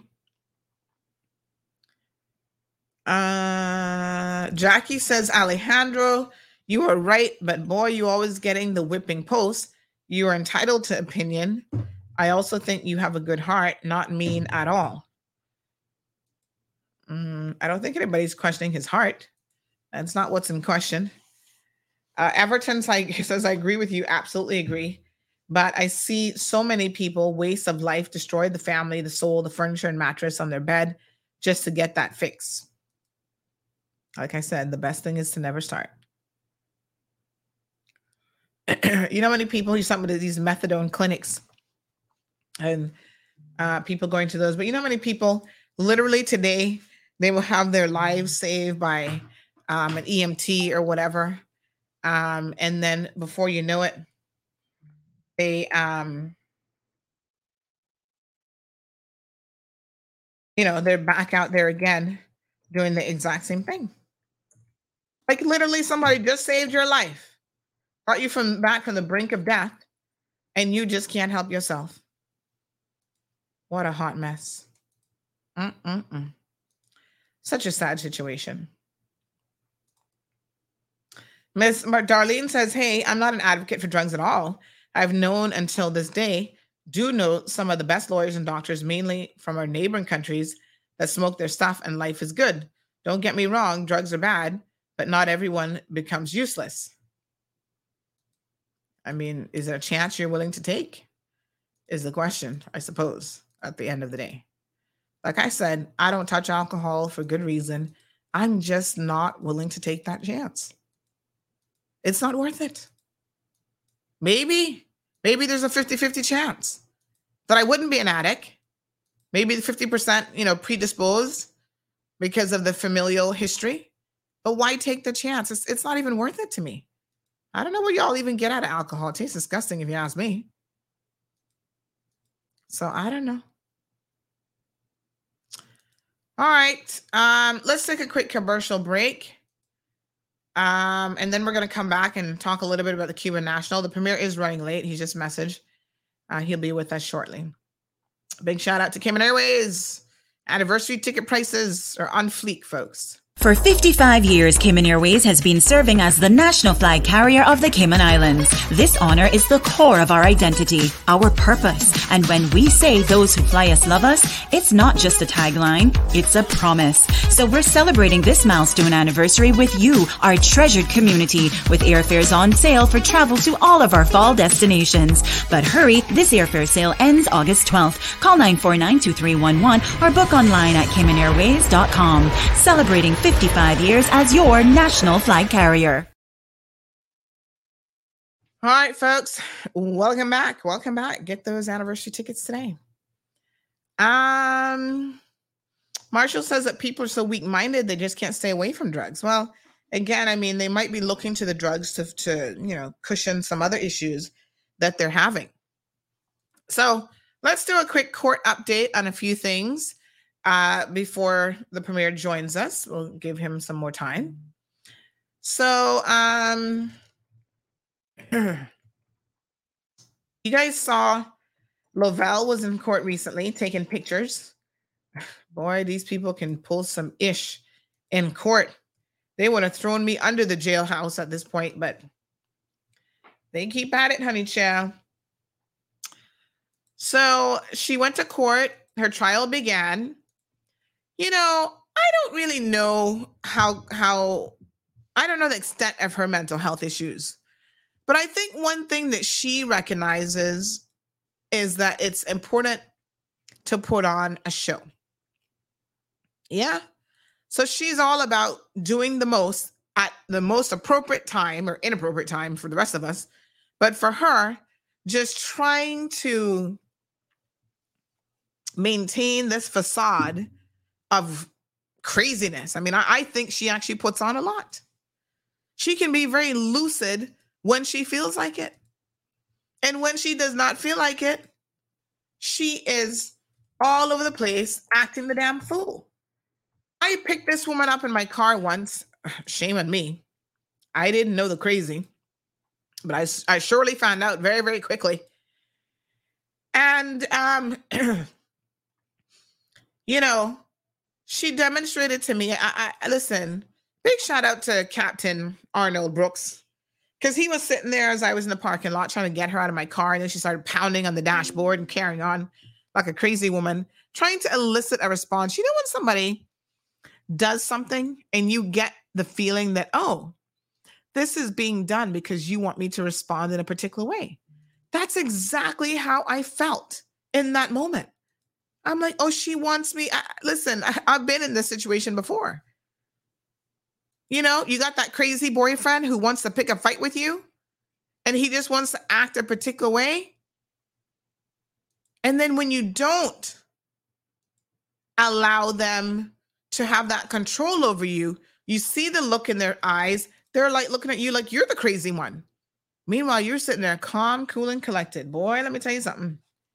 I have been around some crazy people, and I have been able to maintain my composure. After the fact, I even questioned myself. I'm like, how the hell did you stay so calm? But you know what it is? I think I understand that when you mimic bad behavior, it's not going to help anybody. It's only going to escalate a situation. So sometimes the crazier people go on, the calmer I remain. And a lot of times you don't want me too calm because then something coming after that. That's like the calm before the storm. But that's how she was carrying on in my car. And I was like, what the hell? Anyway, I literally just sat there, and I think Mr. Brooke could kind of see what was going on in the car with her hitting the dashboard and going on like a fool. And I sat there, and he came and said, okay, get moving. I said, look, the constable said that you need to get out now. Get out my car. Oh, you know, they're trying to kill me. And Dr. Lockhart this and Dr. Lockhart that. And I said, really? Dr. Lockhart is trying to kill you? Okay. But if that's the case, there's a certain way that you go about it. You don't sit in my car pounding at my poor Mercedes dashboard and think that that's going to help you any. Oh, she was perfectly calm after I picked her up. Then I realized who she was, and she started telling me this story, and I was like, oh, okay.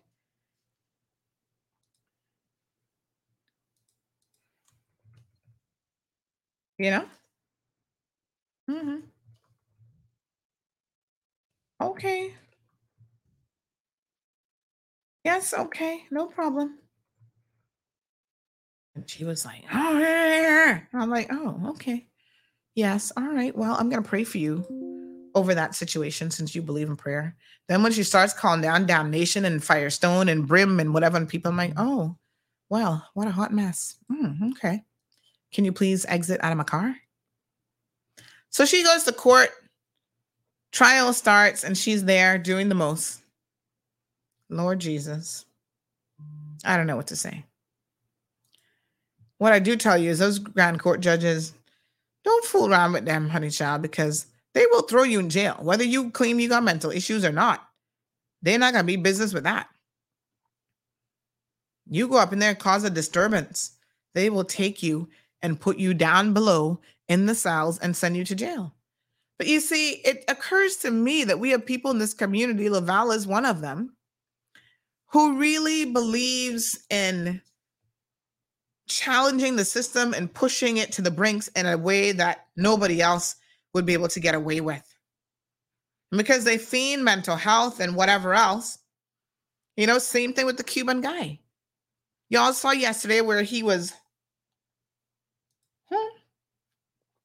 being arrested again for his deplorable conduct after court, protesting and carrying on.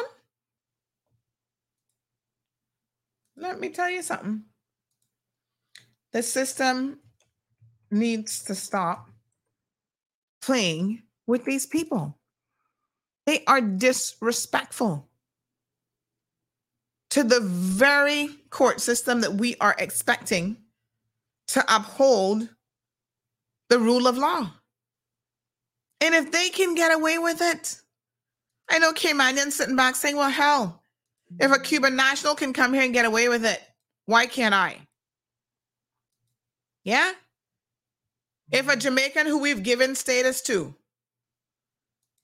can come and carry on the fool in our streets and making us look bad, well, why can't Caymanians do it as well? I mean, I got to tell you, I do kind of wonder, not that I advocate that kind of behavior, but on the one hand, I can understand the sentiment. Good morning, caller. You saying hello? Yes, hi. Yes, my son. And I'm not willing to take no more scolds from you and your audience. All right. But you see that Cuban national? Mm-hmm. What in your knowledge of the system, who the police officer was, what nationality the police officer was? Which police officer? The police officer that was arresting the man. I'm about to play the video here, but I think they were Jamaicans. There was more than one officer. All right. Point blank, straight. If that was a Caymanian, going on that way in the government building. I'm pretty sure they would have had him locked up inside of a small room and negotiate with him very politely. And if they never wanted to negotiate with him, you see that police car and you see the handcuff that it was on top of that man's hand, they wouldn't have had the option to be let go free. So I want to know what the hell that police officer was thinking when they let him go and trusting that he's not going to go back in that building. Come on now, what they fools are? I mean, I'm not idiot out here, the only one not thinking this way. But who it is that going to stand up and talk about it? Sandy, you're not doing it. You're talking about it, yeah, but you're not doing it. You're not questioning. I'm not? Not really. Not in my opinion, because you don't got no answers. Listen to what you just but wait a minute. Listen to what you just said. You just said, hold on. They wouldn't have had the option to even get a handcuff. Alejandro. I'm talking out of experience, Miss Sandra. I've been arrested several times before. But I'm gonna take issue with what you just said. You claim that I'm not questioning it, and then you say right after that I don't have the answers. Well, those are actually two different things. But this is the thing. I think if you hold on now, let's break it down a little bit, because you're now speaking pure nonsense. Because I know. I always have been speaking pure nonsense. I'm not saying everything that you say is nonsense, but this morning you're talking pure nonsense on this particular topic. Because nobody questions. I'm not supporting your movement, right? Alejandro, I really not gonna argue with you this morning. Is that all you have to say? Go ahead. No, I'm listening, no man. No. I'm gonna take another call. Yeah. Listen to me. Y'all don't know Sandy. Let me tell you something. Don't get me started, honey chill. This number does not subscribe to a voice. Caller, call back. Sorry, I was trying to call you. Park says, gosh, he gets to talk too much on the show. Yeah, somebody else says he needs a job. Alejandro, in all fairness, if I'm not questioning stuff in this country, if you can say that, and I'm also not trying to provide solutions where I can think of stuff, I don't know what show you listening to, but it's clear that you're not lucidly listening to this program on a regular basis. Good morning, caller. Hello? Good morning, Sandra. Oh, you sound like a robot. Hi, can you hear me? I can hear you, but you sound very robotic. Try calling back. Yeah, I'm not sure what was going on with that connection. Morning, caller. Yeah, it's me again, Mildred. I'm complete advocate now for Andrew. I don't think he meant anything. He just don't know how to guide his passion. I believe what he meant is you don't have the answers because the system treats you like they treat me and they treat him and they treat everybody. I think that's what he meant. All right. Well, we sure love to give people the benefit of the doubt, but thank you. Yeah. But let me grab this call. You see me, AG though. Oh Lord! Somebody said he must have smoked some bad weed this morning. If anybody could work on him, it is you. Make sure he go to law school. Not this time, yeah. Next time. Next year. Yeah. You can get him together by that time. Y'all need to be realistic now. Yeah, I'm trying. Okay, baby. Thank you. Okay, bye. Bye. Listen, I not gonna cut no chase with nobody here this morning. Let me be very, very clear, folks. Okay. Let me just hold back one little minute, you know.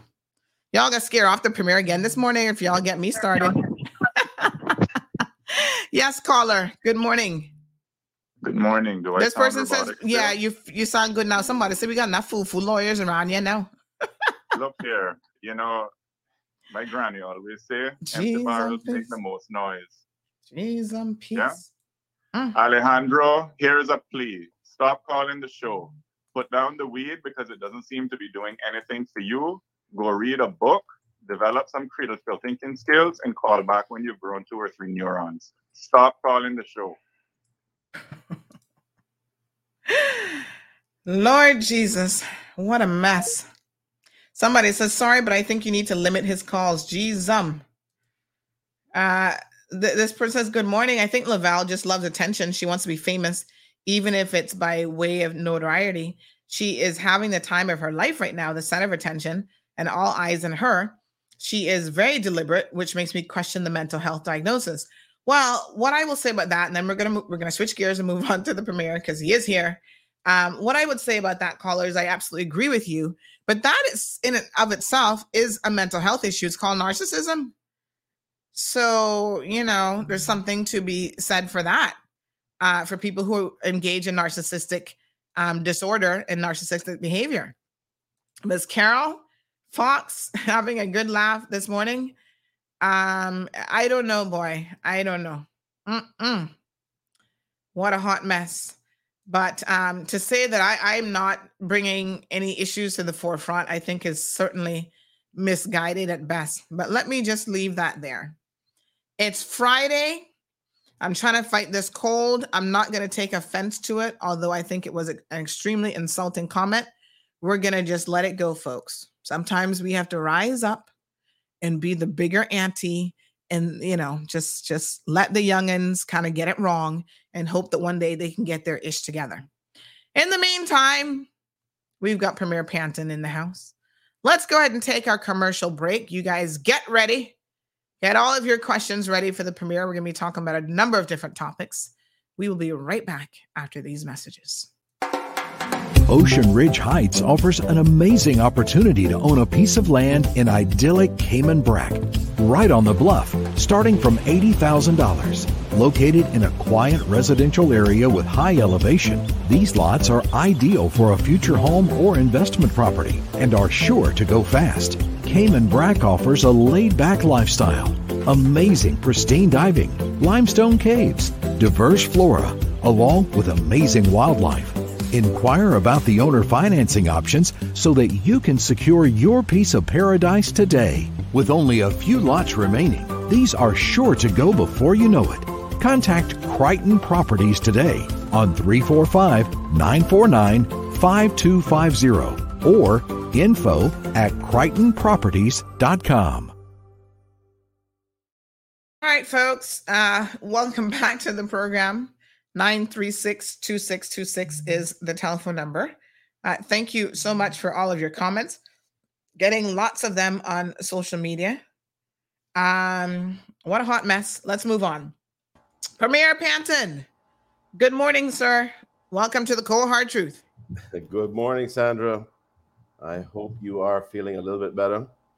If not, Yes. I hope it doesn't last long. Yes, Let me say, good morning to you. Good morning to our wonderful Cayman Islands. I'm a little bit delayed coming on this morning, but that might be because I have two dogs that can tell me when the rain is 40 miles away, and then they decide they want to try to climb up in bed with me and wake me up at 3 o'clock in the morning, prevent me from getting any rest. Oh, my. We got to love them. I'm very, very happy to be here with you. And I know thank you. I heard a little bit of the discussion just now. I certainly would say that I can't agree with any criticism that you don't examine issues and even suggest solutions very often. So I'm not going to agree with that kind of comment. I appreciate it. Thank you very, very much. Now, of course, we have to address the elephant in the room. You were scheduled to come on the program yesterday, and I did see you briefly pop into the back studio, and then you left, and we got a message saying that essentially you, the message we got, which I shared with our listeners, is the Premier has advised that he will not be joining the show this morning. He logged on and was waiting, but in light of the current topics being discussed, he believes that discussions about matters of national importance should be held on a different day than what is currently being discussed. Tell us exactly what happened yesterday. Let's get the air cleared so we can move on to other things. Yeah, absolutely. I mean, I know you discussed a whole range of issues. There are many times that those issues are very important. People want to talk about them. But I had unfortunately dialed in possibly just at the wrong time And I think you were sort of in the throes of discussing some very, sensitive details around the activities of some individual relating to sexual harassment, I guess, if I can call it that. That may be putting it too lightly. Yes, sexual assault. And I just thought, this is. It just sort of hit me that this was not the sort of background against which I wanted to come on and talk about other important issues. Sorry, I'm getting pop-ups here from Norton that are blocking my view. So yeah, I mean, I apologize, but that was my reaction to that context, and I thought, you know what, I'll come on another day, and discuss issues that I know everyone wants to have addressed, and that was just it. It wasn't that. And I'll be honest with you and tell you that I was also feeling very exhausted yesterday morning. I'd been on the go, including a trip from last week, hosting the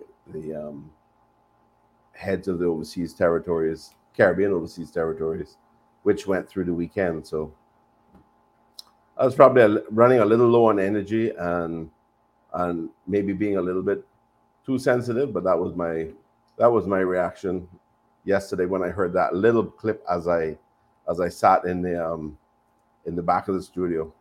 Okay. Not that I don't want to come on and talk about issues or answer questions from the people at all. I'm here this morning for that reason.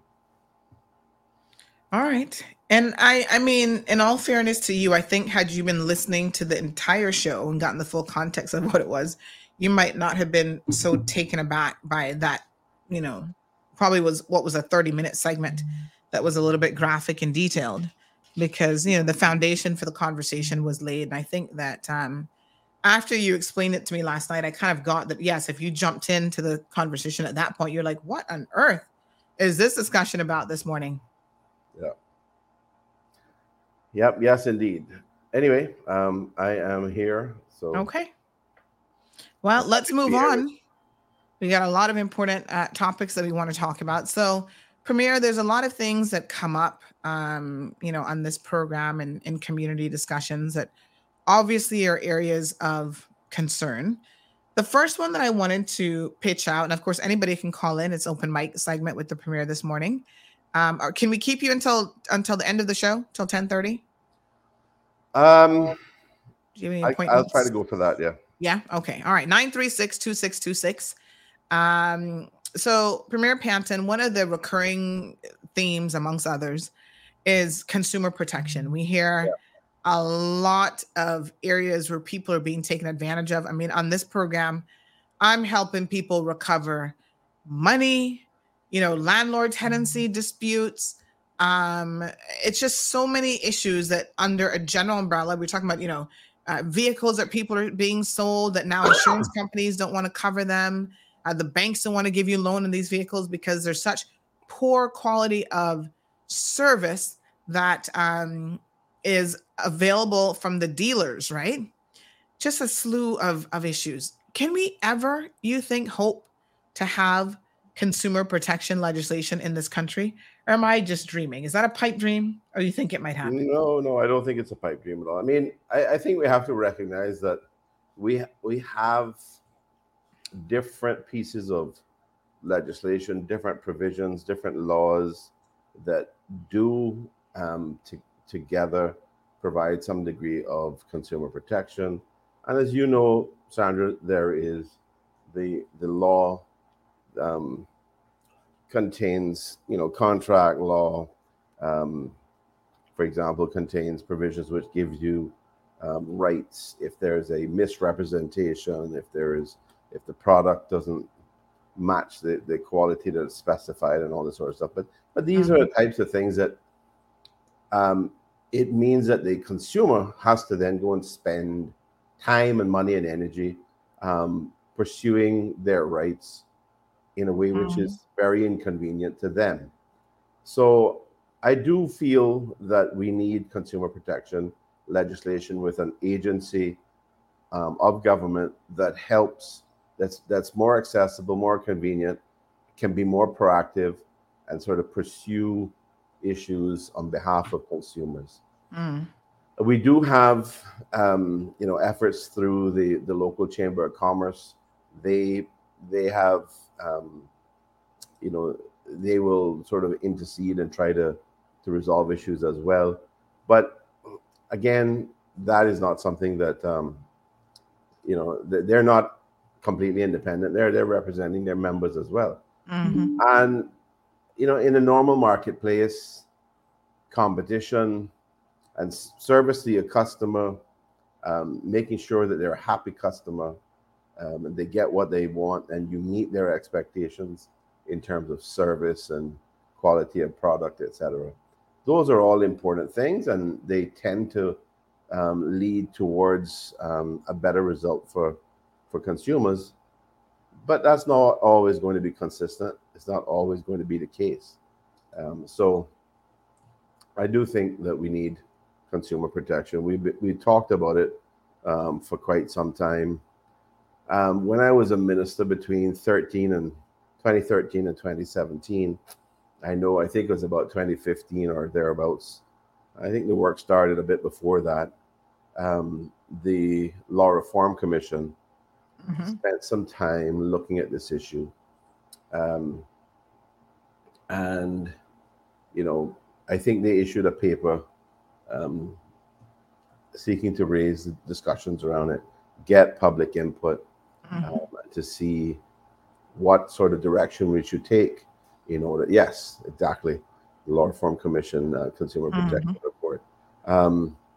And that, for me as a minister at the time who had responsibility for commerce, I will tell you that one of the reasons I didn't have the time really to get into that was because I also had responsibility for financial services. And I think you'll remember at that time, or during that period, we had a whole range of activities going on. We had a lot of both bilateral tax information exchange agreements, and then we had the multilateral structures that were going on at the same time, which required us to be engaged at that level. And then also there was a tremendous amount of legislation around financial services, improving the products, addressing gaps in perceived gaps in regulation. And it just took a lot of effort at that time. That was the time period within which the initial discussions around beneficial ownership and disclosure of that also started to kick off. So to be perfectly frank, I had responsibility for this particular area in terms of the Ministry of Commerce, but I just didn't have the time to devote specifically to this. You'll recall I also had environment.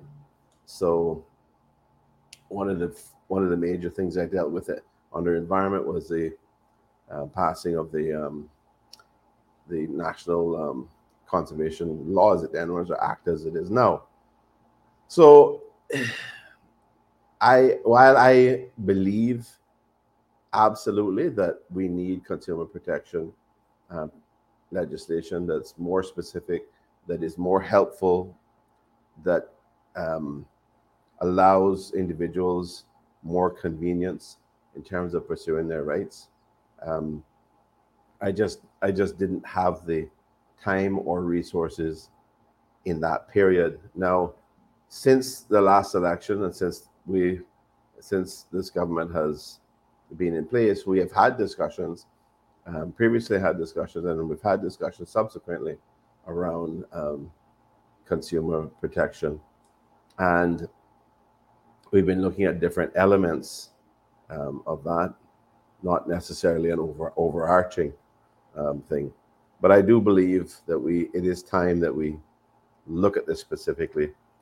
I mean, the UN, United Nations have issued guidelines around consumer protection. CARICOM has issued guidelines and sort of pro forma stuff around consumer protection in the region for the region. And the OECD has done the same thing, and I believe that, you know, we need to, as a what we would call a first world society, we need to have these kinds of protections in place. The reality, of course, is that products are changing, risks are changing with those products. Mm-hmm. The business environment is changing. You know, the whole digital environment has changed things quite a bit. And there are, over time, you tend to see more and more the gaps being exposed, and you have a better understanding of where the risks are for the consumer. So, you know, that old expression in law about caveat emptor, Mm-hmm. which means buyer beware. That is just not the kind of thing that really helps us in today's environment. You know, back then, in the original days of trading and commerce, you know, you physically looked at goods, and you tugged on it, you pulled on it. If it was a horse you were buying, you opened up, you pull their lips up and looked at their teeth and all this sort of thing. That's where that expression comes from about don't look a gift horse in the mouth. Mm-hmm. But that we're long past that. We no longer, you know, people buy things online now, and you deal with even customers, even vendors that are just across town, just across the island. You can deal with them online. So we've got to change our approach. We've got to put in place consumer protection legislation and an agency which helps with that. So, as I said, that's something that we have been discussing. Well, Premier, that is something that I want to bring a focus back to. Yes, I spoke to the minister recently in relation to that. Mm-hmm. So we're gonna. He is very busy with a lot of things, but we're gonna try. Which minister would this fall under? So this would be Minister Ebanks, Andre Ebanks. He now has financial services and commerce. Right. As one of his ministries, he has another, which is investment, innovation, and social development. Yeah. And social development in particular is very, very important for us. Obviously, it's the way we help people who are really vulnerable and in need in the country. And he's doing a great job there. So can I just say, though, find some resources to put towards addressing consumer protection. Yes. I mean, this is 2015 is this discussion paper. It's very comprehensive, I must say. I was just having a perusal of it. 120 pages. You know, everyone from the Attorney General to Cheryl Richards, who's now a Grand Court judge, Jacqueline Wilson, Kenneth Farrow, all QCs, or at least Kenneth Farrow and Cheryl Richards. Ian Paget Brown was the chairperson of the Law Reform Commission on this. Hugh Moses, OBE. You know, there's a lot that went into this. And I mean, I think this is a very good foundation and a good start. They looked at everything from defining critical terms, you know, asking the question, does contract law adequately protect consumers? Why couldn't the government, having this amazing foundation to work off of already, assign this to one of your consulates, right? Consulars. Because I understand, as you say, ministers have their plates full. They have a lot on their plates. But isn't that why you have understudies, why you have parliamentary secretaries is what they're now called, who should have the capacity to pick up a specific area like this and try to see it through to fruition? Why isn't that being done? And there you go. That's a good example, Sandra, of you asking good questions and, you know, holding government to account. The answer really is that a parliamentary secretary is one individual. They may have the capacity to review this and say, okay, we think we should get started with this. It's still, at the end of the day, going to come down to a question of allocating resources within government, within the ministry, the relevant ministry, to be able to take this forward and work with this. So the process really would be a further review of the proposals, having, given the time, it may be worthwhile having another, like a public consultation on it, to be able to then narrow down exactly what sort of framework we should start with. We have the ability, for example, to look at other jurisdictions to see what they do and how they started, what sort of system they have in place as a initial action. And then that then gets translated into a cabinet paper, which is drafting instructions, which goes to legal, government legal drafting. And someone has just all pointed I'm out. saying is, I said all of that just to say that, it takes a lot of resources, not just the attention of one person, to be able to pursue getting this stuff done. And the Law Reform Commission, I think, has done a lot of great work over the years, and unfortunately, a lot of it has not actually resulted in government taking action or moving things forward on it. So I think we need to focus on this one and make sure that we take this forward, particularly in an environment where we have high inflation, and we have challenges around cost of living. That is particularly where consumers need that kind of protection. There needs to be protection around making sure that they're getting value for money, spending the limited resources that they have. It's unfair to them to have to accommodate some substandard product or service. So I think the time is now for us to make sure that we put some effort into this, and begin the steps of finalizing the outcome of a consumer protection agency and legislation in Cayman. I mean, I think it would be no surprise to you as well that a lot in the business community may not want that. They may feel that things are working fairly well the way they are, and they don't want another government agency to have to interact with or be responsible to.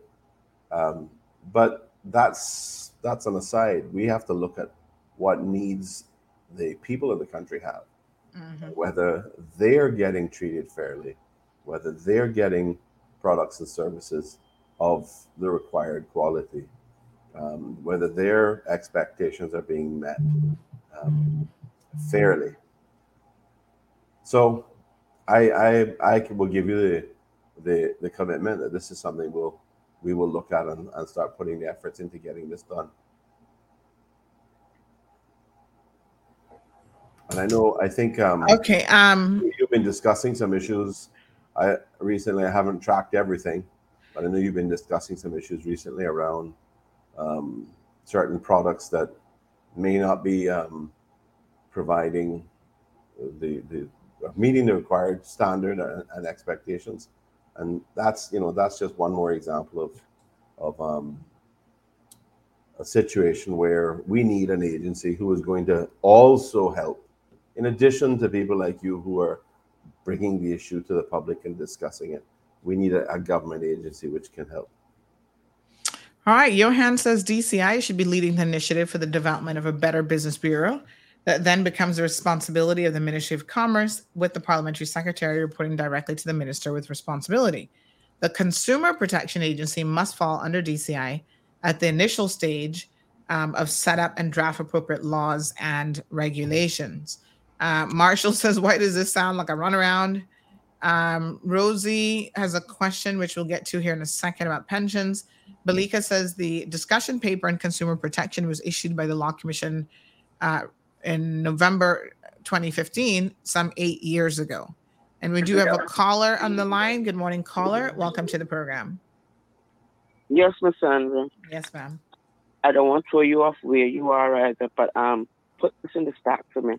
Mr. Premier, good morning, sir. Good morning, dear. Pleasure to hear you. Thank you, sir. Nice to hear you. Sir, as a conversationalist and a new position as Premier, I enjoy hearing you. You always leave me having known more after your talks than I knew before. And like I said, I consider you very reasonable in your public approach.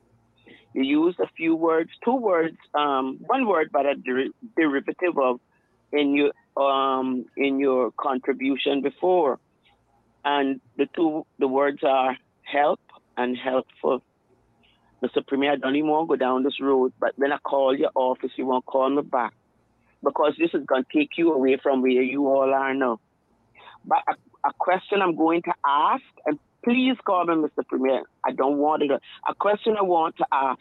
When persons who are not Caymanian, and maybe those persons have been granted our sovereignty and our citizenship, so on and so forth, when they commit crimes in this country, they go before the courts, they're found guilty, they do their thing, they go to jail, pay a fine or something like that.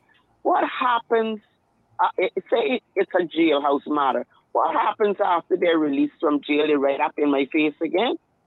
Sir, is there any way that you could write a law? What would the human rights and the all other things, documents that we must follow to the most minute detail?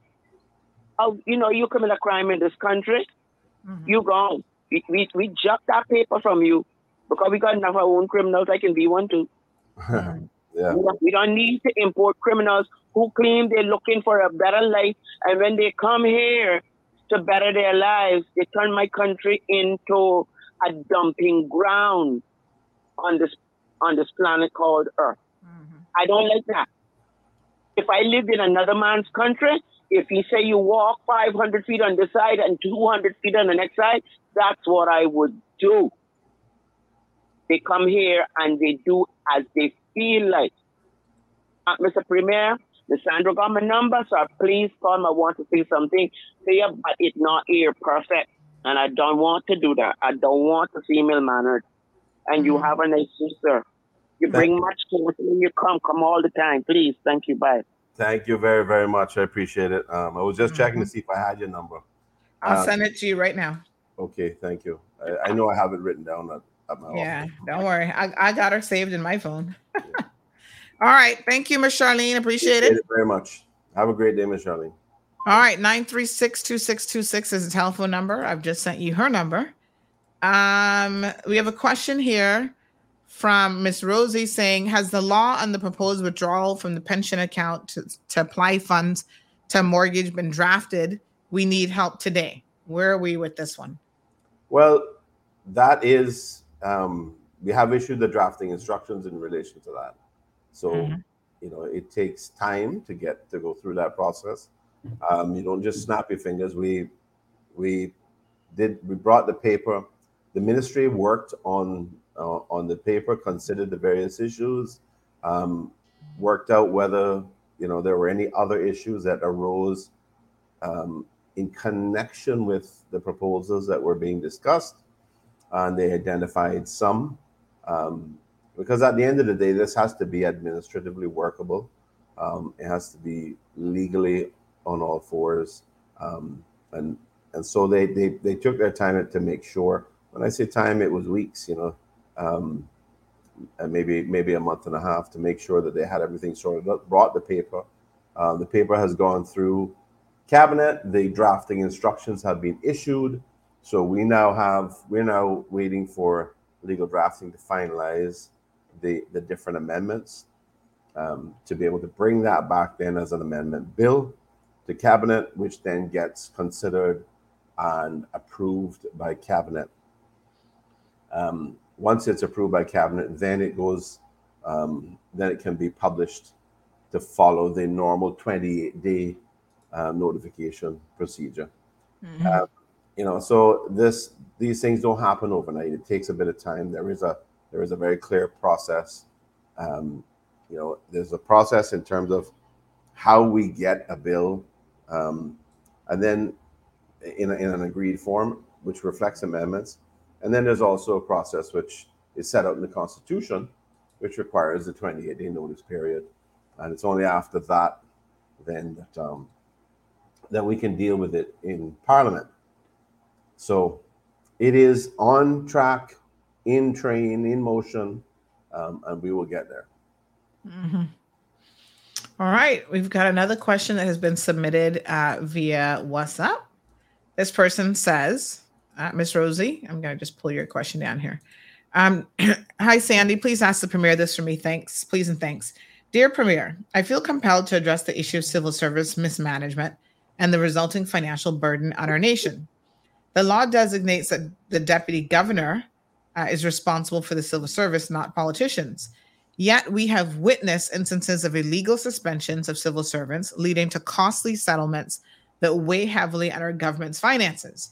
I urge your government to take action and prevent the further wasting of our country's dollars. Additionally, it is vital to consider the negative impact such actions have on other civil servants and their morale. Will your government stand by, or will you take decisive measures to address these issues and ensure responsible governance for the betterment of our nation? So, thank the whoever the author was of that note. I think anybody who knows me knows that I have been concerned about some issues that are connected, that have been mentioned in this note from the time I was first elected. And at that time, we had several prominent civil servants who were basically on leave or staying home and getting paid normal salaries. And then some years later, they ended up settling their claims with government in a process through which government basically gave them a cash settlement. But that's all subject to confidentiality, and as even the Premier wouldn't have the ability to go out and talk about it and share any information. The problem, of course, is that the elected side of government, as this note recognizes, is that we're not responsible. We don't have direct control, and there are good reasons for that. It's a different system, and there are good reasons which are articulated for that. But it doesn't mean that we cannot comment internally, not publicly, but it doesn't mean that we can't comment internally and say, look, I'm concerned about this. Is there a way that we can properly address this? Because at the end of the day, the civil service is comprised somewhere between 75 and 80% Caymanians, who are our people, who are our voters. And it is our responsibility as elected representatives, as leaders in the country, to make sure that our people are being treated as fairly as possible. Now, we don't have the right to get into the issues. We don't have the right to find out exactly what behavior or what particular lack of performance has created this relationship issue where there's discussions about whether the individual should continue to be employed or what action should be taken to remediate the behavior or the lack of performance. We don't have the right to get into that because constitutionally we're on the other side of the fence. We can only look over, and we can comment, we can ask questions, we end up at the end of the day funding the money, authorizing the money to cover the costs of whatever happens with the civil service. But this is something that goes on. We do talk about it. We do have conversations with the civil service, and I can tell you, I certainly did that. Even when I was a minister previously, I would raise questions about it and say, you know, this doesn't it doesn't give people confidence. It doesn't send the right message if we have people sitting at home who are being paid but who are not being utilized in any way. Mm-hmm. I mean, off the top of my head, I was actually trying to locate an email because we had FOI this question about how many civil servants are in this position. Do you have a fix on how many civil servants are on leave at this time? I don't know. I heard someone mention a number of, I think, 10 or 12. Mm-hmm. But I don't know whether that's accurate or not. I know of a couple. I know of at least 2 or 3 specifically. I wouldn't say they're on leave because of a particular action necessarily. It may just be that, you know, something has started off as being, you know, someone's on leave because someone's staying home from, let's say, the COVID situation. They're working from home, but then they've decided and said, well, you know, can I just stay home and work from home?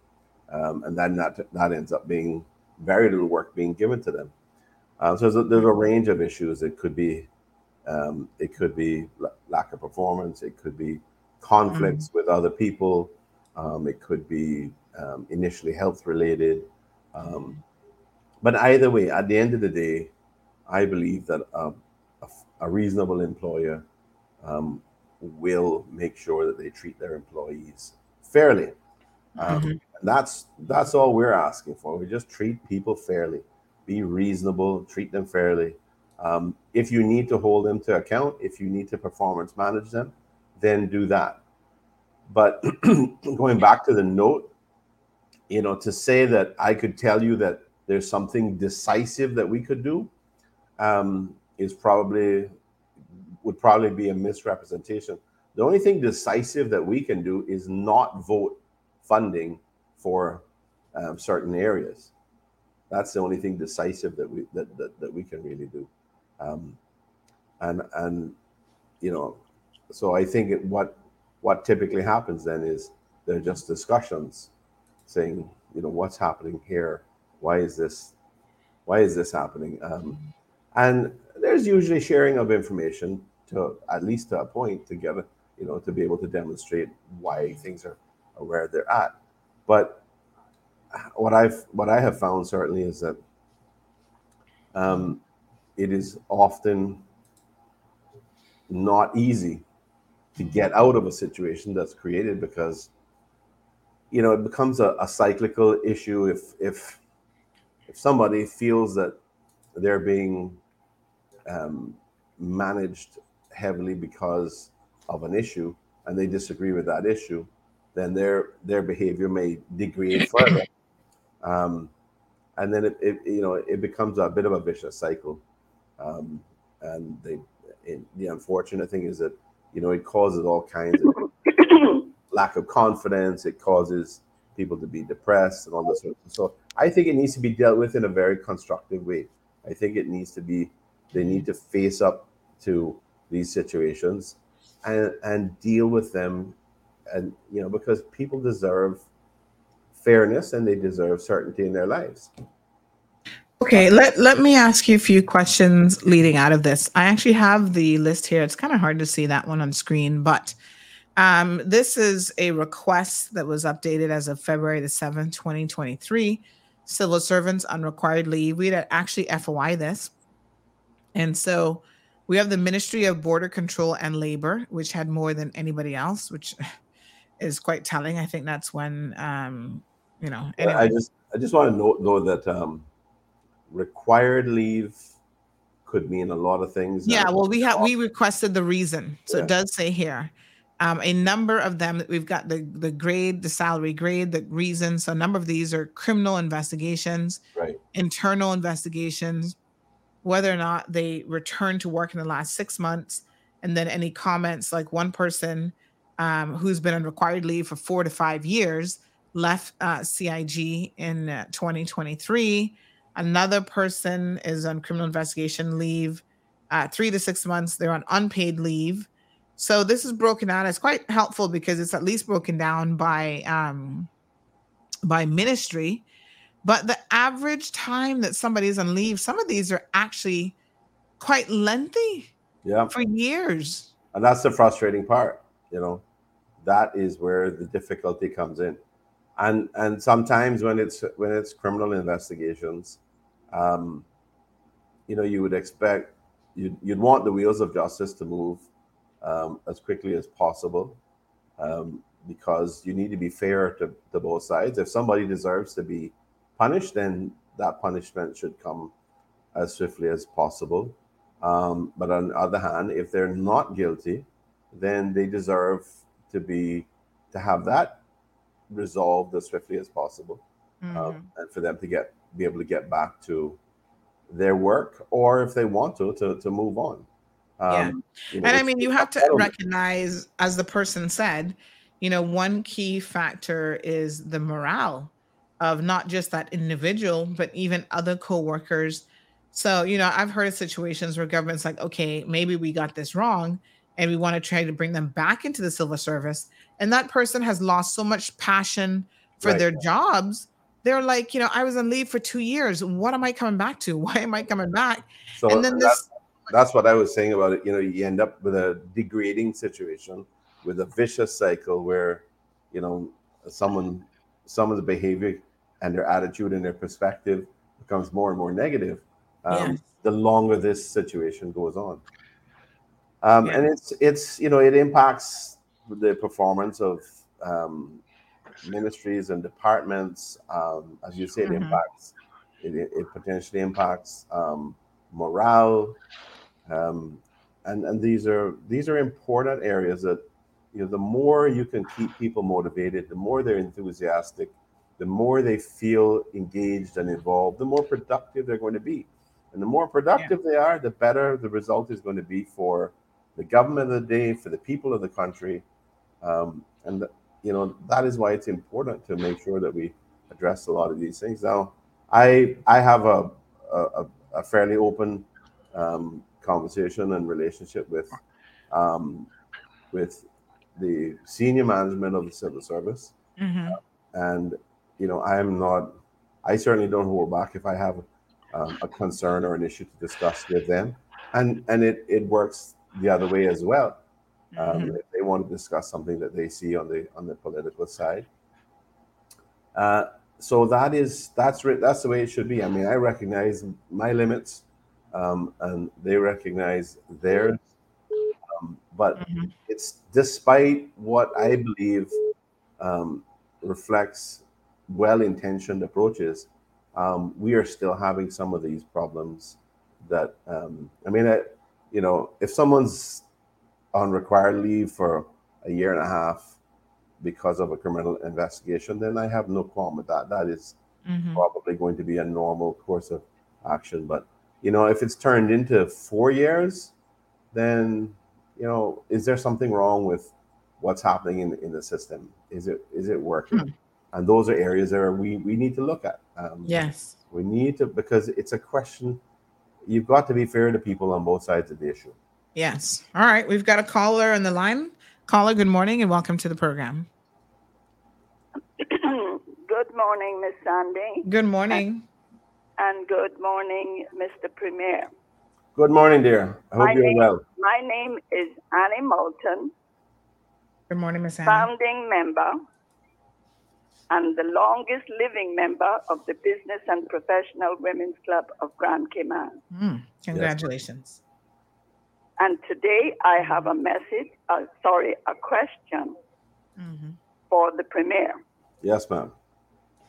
Yes, I'm sure his memory is better than mine. And I can remember March 1st, 2023, when we launched the sexual harassment, the premier let me read the headlines. I've got the paper in front of me. Mm-hmm. It says the premier unveils long-awaited sexual harassment bill. Mm-hmm. Okay, premier attended, so did a great number of the young persons of the Business and Professional Women's Club, who was very instrumental and put in long hours, weeks and months, in putting this bill of young people from various law firms who put this bill together, headed up by Joanna Borden Small.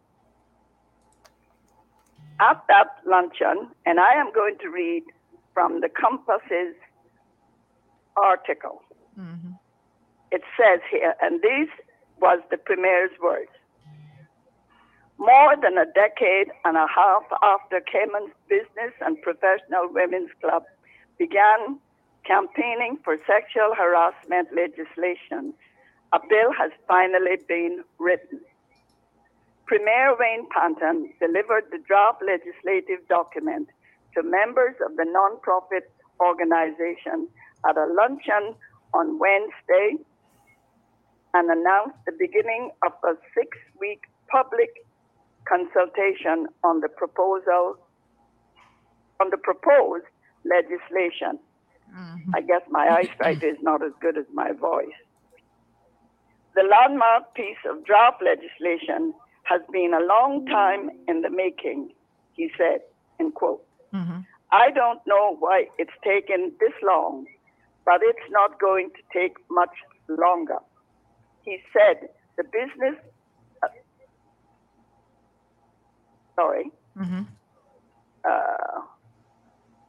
my lighting here is not that great. I don't know why it's taken this long, but it's not going to take much longer, he told the BPW members, whom he congratulated for their persistence in pursuing the issue over the years.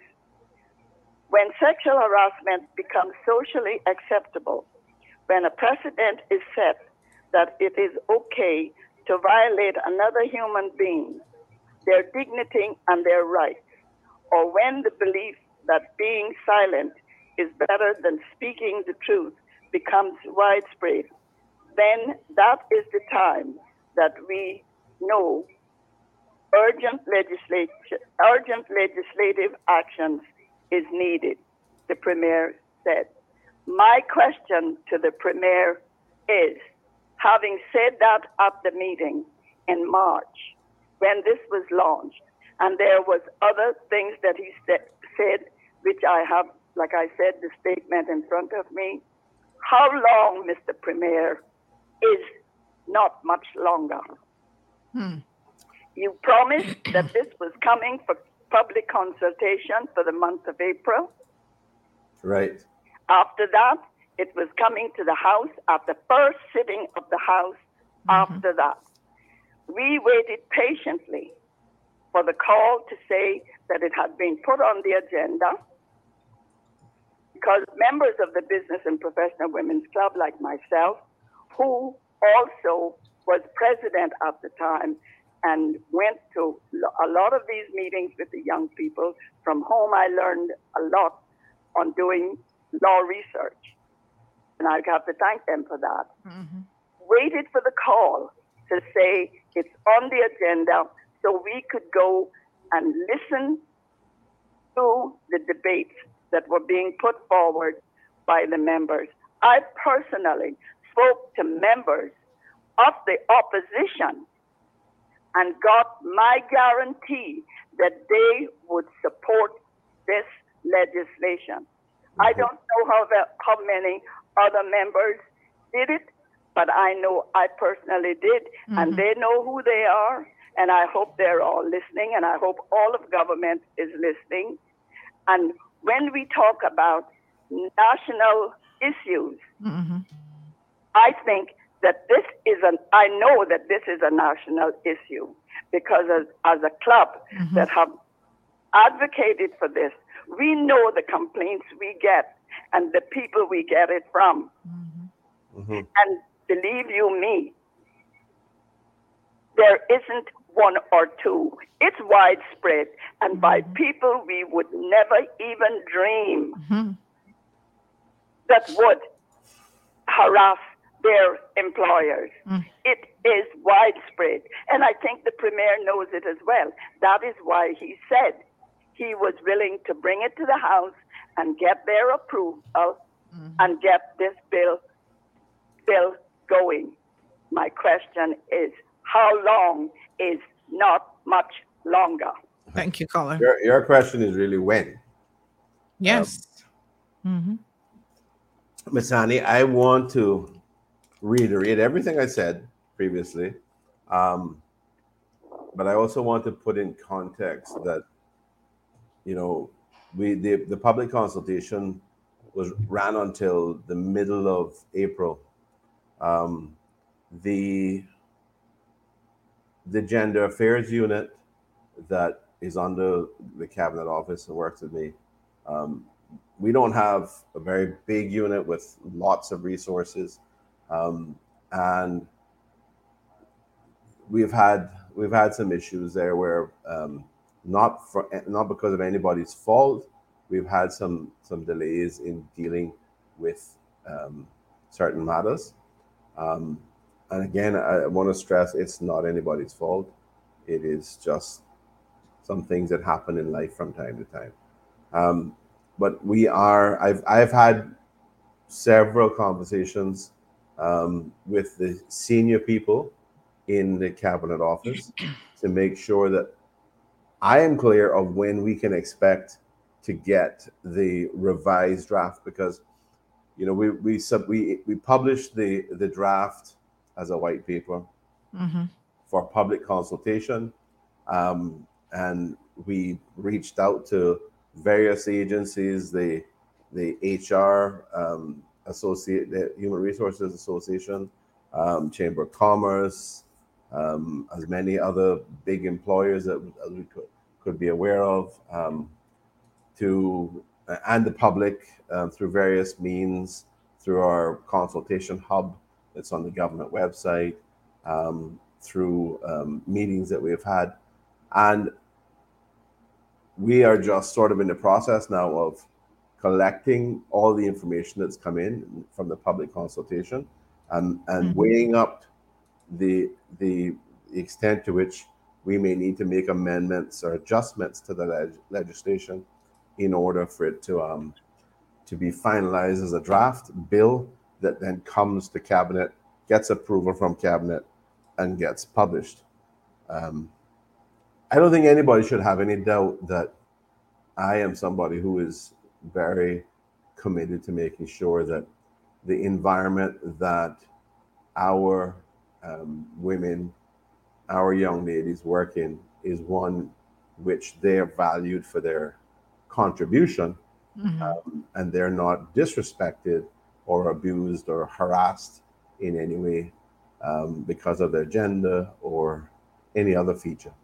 I've had to make some very difficult decisions over time because of my principled position on issues like this, and I am completely supportive of you know, the BPW's BPWC's position. I am grateful for the amount of time and effort that they put into this over the 15, 16 years, 17 years, whatever it was. So I am only asking for weeks or a month or two at most. I want to get this legislation forward and get it through Parliament this year. And so, Ms. Annie, I can promise you that it is not something that has been put down. It is not something that we are deliberately not working on. We are still working on it. It's just that we've had some issues around the resources available to us being limited. Okay. So I can promise you that is still high on my agenda, It is still important to the government. It's still important to the country, and we're gonna continue to get this. I think be able to deliver this in a matter of weeks or a couple of months. All right, we do have another call on the line. Good morning, caller. Welcome to the program. Good morning, Sandy. Good morning, Premier. Good morning. First of all, Premier, you know the way it is. They say that when you miss somebody for a long time, when you see them again, then you love them even more. So I think that's the case with you today. Now, just 2 points I want to make. There's somebody who sent a comment who said, I think they were talking about the interference of politicians sometimes in the civil service. I sent in a little note there to say that this is addressed actually in some detail in section 22 and 23 of the Public Service Management Act. I'm quite familiar with that act because I helped to write it, me, Tony Dale from New Zealand, as well as Colin Ross when he was in the civil service. So if that person could go to those two sections, 22 and 23, there are detailed provisions which prevent ministers, official members, and members of parliament from interfering. And if they are interfering, there are some guidelines there regarding how to deal with that. But on the other side, there are the public service values in the same act, Section 4, Section 5, which talk about the dividing line between serving the government of the day and being loyal to the civil service. In fact, if that person can just search for the word political, you will find about 20 hits, and it will give you a lot of information about that. But let me close on a matter that you mentioned, Premier. You did say that you can't interfere, of course, in the civil service, but you can ask questions as to what is happening. And that, of course, is absolutely right. And I just thought I should sort of like expand on it to see how it can be used in a broader context to be able to achieve certain ends. And this is not to say that you don't understand that you actually do, but I just want to share this with the public. You see, one of the issues that has arisen a lot of times is that when people have complained about Caymanians, status holders in government who can't get like promotions, when politicians try to raise those issues, very often from the civil service side, it is said, oh, but you see, politicians, you don't appoint civil servants. Now, that is correct. And yet, I think, to me, I believe that by virtue of what you have said, Cabinet should be able to say, Mr. Deputy Governor, can you draw us some targets regarding how you intend to move Caymanians up? Give us a broad plan of what you want to do. Bring it to Cabinet. We can't tell you who to promote, how many people to promote, but we want to know where you are going. And if the issue that you want is money or some other kind of financial support, we can appropriate funds so that we can assist you. I think if something like that is done, it may really be very, very helpful in ensuring that people's aims, aspirations are being met in the civil service while not interfering with the actual decisions relating to appointment of particular people. I just thought I might share that thought and see what you think about it. All right. Thank you very much, caller. Thank you, caller. What's that expression? The absence makes the heart grow fonder. Maybe that's what he was looking for earlier. But I'm certainly happy to be on here anytime, and I know it's been a little while. So I agree with his comments. And we do have those discussions. We ask, is there a succession plan? What are you doing to make sure that people are being developed appropriately? And that information is shared. I don't think there's ever any attempt to not share that information. But of course, the civil service is a big organization, and the people at the top may not know everything that's going on at all times, at all corners. And I think sometimes that's where you have issues that develop, because people come to us, civil servants come to us and talk to us and say, this is happening, that's happening, I'm concerned a bit about this, I'm concerned about that. So it allows the opportunity to provide some feedback, to say, okay, without, most of the time you're going to be respecting the confidences of the individual. So you put issues across, or you raise a question which in a way which doesn't betray the confidence, doesn't identify the person, but it helps to either elevate the issue, bring a sense of understanding to senior management as to what is happening and what they should be concerned about. And I think working together in a constructive way like that is a good way of both respecting our constitutional positions, but also achieving the better outcomes for the civil service and for individuals who may feel that there are issues in connection with the way they are being treated. With the best will in the world, sometimes it helps. A lot of times it may help. Sometimes it doesn't really satisfy the perspective of the individual. But at the end of the day, there's not a lot that the politicians or the political side can do. I think they have to make sure that they engage on the civil service side. And there's various different ways in which they can do that. But they have to make sure that they engage on that side to try to pursue an improvement in the relationship or an improvement in the performance, so that people are more satisfied and people feel more engaged and involved.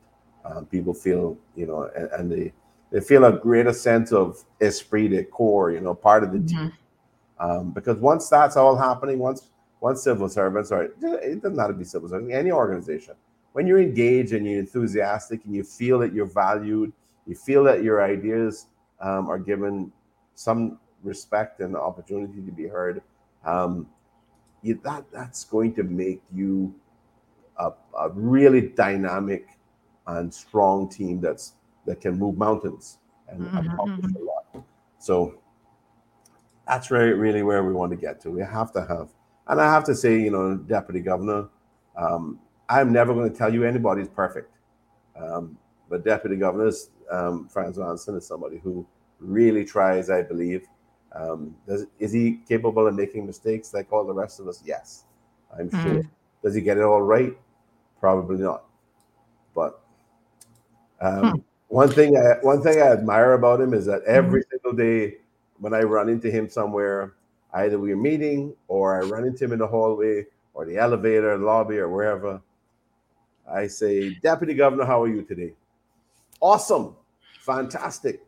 So I say, well, I would like to figure out how I can be awesome and fantastic. So positive. Well, I tell you what, he might be like what I said my husband is. He's a fairy tales and rainbow kind of person, which sometimes isn't always seeped in the reality that's happening at the moment. But here's a question for you, Premier, along the lines of this whole issue of civil servants. This person is saying, what about performance management within the civil service? How does the civil service manage performance? They said that their blood pressure was going up listening to this conversation. So they were going to stop listening because they're questioning how on earth is the government getting value for money?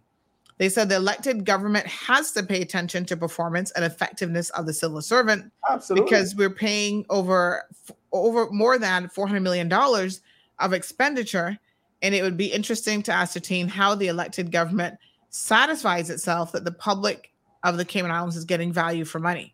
So what sort of performance matrix are in place for the civil servants? How do we know that they're performing at the level that they should be? Well, I mean, I think there are a number of different things that are underway. One of which is changing the way we budget and moving away from an output budget to an outcomes budget, so that you're not measuring, how many meetings you've had in the course of 6 months or 12 months in a particular department or a particular issue, because that doesn't tell you anything. That's not qualitative. That's quantitative. It's not qualitative. We really want to know what the outcome was. How has what has been the positive result?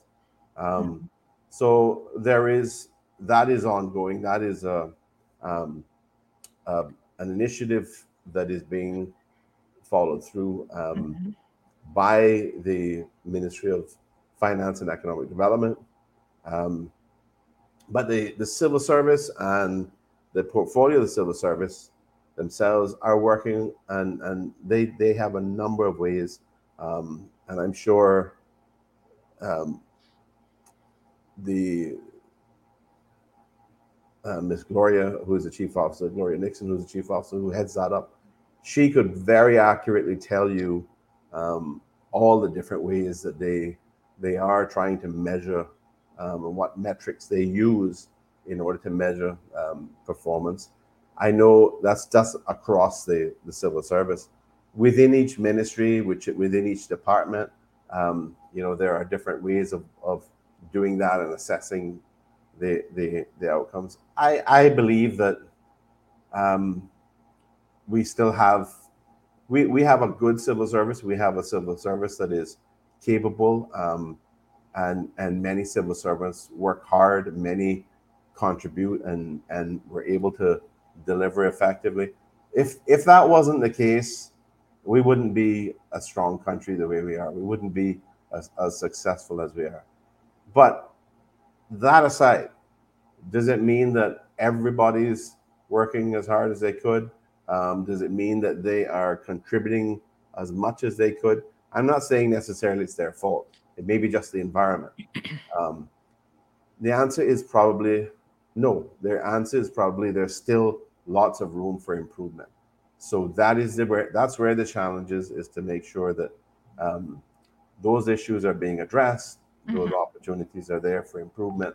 And at the end of the day, that gives the public better value for money. That allows the government to get more done that it wants to try to get done for the benefit of the people of the country. And there's an overall win-win for everybody and a better outcome across the board. The challenge is always with a big organization, how do you make sure those things are working and you're moving up and building up, rather than building up one side and falling down here, or taking 2 steps backward for every 1 step forward, that type of issue. There's a whole range of management philosophy and initiatives and practices, strategies that can be utilized, are utilized, and I think overall it's working, but we need to have some areas addressed that will give us better outcomes. I'm not sure why the individual wanted to stop listening because their blood pressure is going up. I guess that means they're disagreeing with some of the comments. Well, maybe just a sense of frustration. The reality they're not hearing.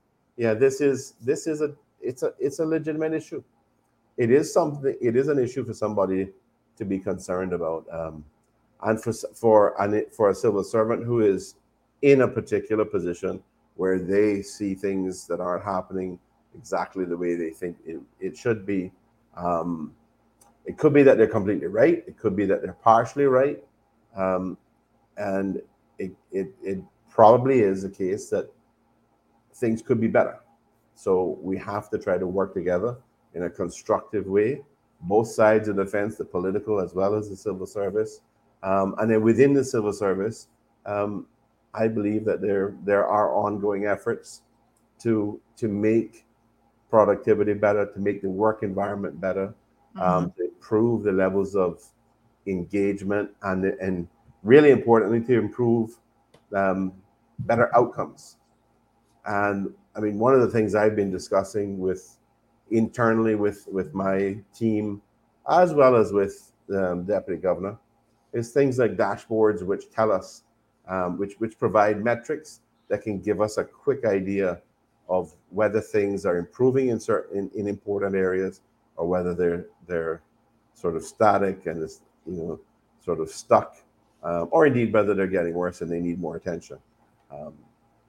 So we're looking at doing those types of things, that we can produce these dashboards that tell us and give us a really good idea of the trends, and are things getting better or worse.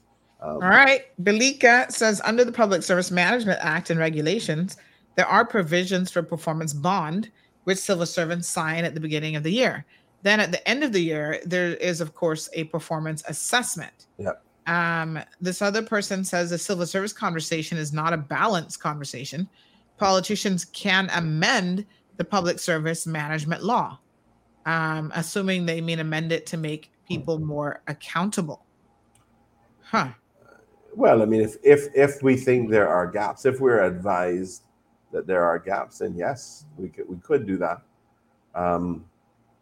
But you know, the performance management, I think, is an important way of addressing a lot of the issues that have arisen over time.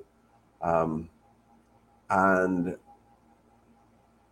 I don't know, because I don't see necessarily, except in my own ministry or ministries, I don't see the extent to which it fully cascades down. But I can tell you that it certainly is occurring at the chief officer level, because what happens at the chief officer level is that the ministers are consulted, and there's an agreement between the deputy governor and the ministers as to what the what the objectives are that the ministers would like their chief officers to help them achieve, and that becomes a part of their annual performance management. That becomes a part of their agreement for the year, and they are assessed at the end of the year on how well they've achieved those objectives. So that is an element of performance management that is occurring, and I believe it occurs in similar ways, cascading down via the chief officers who are responsible for managing those in their ministry and related departments. But it is happening at the senior level, and I think what we just need is better refinement of that, and I think sometimes, to be fair, there are unrealistic perspectives. You know, if there are 5 to 10 things, that really important things that you want to get achieved in a year, that should really be it. It's difficult to say, I'm going to tell my chief officer I want him or her to achieve 36 things, because they may not be synergistic. They may be things that require you to put this down and do that, and redeploy resources. So the higher than, when people are too optimistic with what can be achieved, I think there needs to be more discussions about realistically what should be the important objectives for that year. And usually it's, it could be as much as 3 things, but it should be, they should have these goals, they should have these objectives, so that they can be measured against their performance and achievement of those. All right, we've got a caller in the line and then tons of questions in the queue. Good morning, caller. Welcome to the program. Good morning, Aunt Sandra, and to the Premier. Good morning. Yes, sir. Good morning. Good morning. Yeah, I just got a quick question to the district council. We know that West Bay has went ahead and informed a district council. So I'm wondering if there's anything or any hindrance, or what is the obstacles preventing the other districts from doing the same thing? Is if there is any, or can they just go ahead and form it that they will, or they have to get some special allocations or whatever from the ministry? Okay, thank you for your time. Thank you so much. I'll just hang up. And let's be clear, that isn't a district council. So perhaps you could clarify in law what West Bay has done, because I think it's muddling the waters. It's confusing people. Right. So, I mean, let's talk about, instead of districts, let's talk about constituencies. Yes. And so under the Constitution, there is a provision for advisory councils to be set up, which would basically assist the representative for the particular constituency to do their jobs, to be able to, understand exactly what the different needs are and where the different problems are, what kind of resources need to be allocated where. This has been in the Constitution from its adoption in 2009. We've obviously now switched over to single member constituencies. So we've gone away from the traditional 6 districts exclusively from a electoral point of view. And what has, I think what has been holding us up is that it has been difficult to get agreement on how this should be done, how these should be set up, because the Constitution doesn't explicitly set out how you do it. And we don't have any legislation which is enforced, which explicitly sets out how you do it. So we're still at the stage where we're trying to work through and get consensus as to how we set these things up. So for example, there are some who will favor a sort of election process where the people are nominated who want to serve on the advisory council, and there is sort of a mini election, constituency election for that purpose. There are though, and then that would be a democratic process where the residents, the voters in that constituency, get to determine who sits on that advisory council. There's another point of view, which is that the representative might want people that they can work with more specifically, or they have a better relationship with, have a longer history with. They trust them to be able to get things done and tell them specifically what the issues are. So there are some who would want to just appoint an advisory council, and it has been difficult to really get consensus around that. And it's not just that has been the case for several administrations, probably since the Constitution came into effect, and that is why you haven't had it resolved. That's why we don't have these advisory district councils. I am willing to take another shot at it to raise the issue and see if we can make progress on it. But what tends to happen in practice is that we all have our own committees and our own committee members who tend to be our eyes and ears in the communities and our constituencies, and they tell us, which individuals are in need, which roads need attention, where issues are that need attention, that need to be addressed. So it's not that things aren't, that the fundamental purpose isn't being addressed in some way. It's just that we haven't been able to agree on the exact mechanism through which this is being done. And I know it has been a constant issue. There is the constant complaint that advisory councils have not been put in place in a formal way. The West Bay one, I think that the individual might be referring to, is an attempt. I think that was Madam Speaker, Kathy Ebanks Wilkes, for West Bay Central, and I think others have done it without the same kind of public or PR around it. But others have done similar things, but it's not consistent, and it's not a formal thing. It's not a formal arrangement. It is, just a way of getting a group of people to agree to work together in the same way that you would put together, or you might have a committee that works with the representative.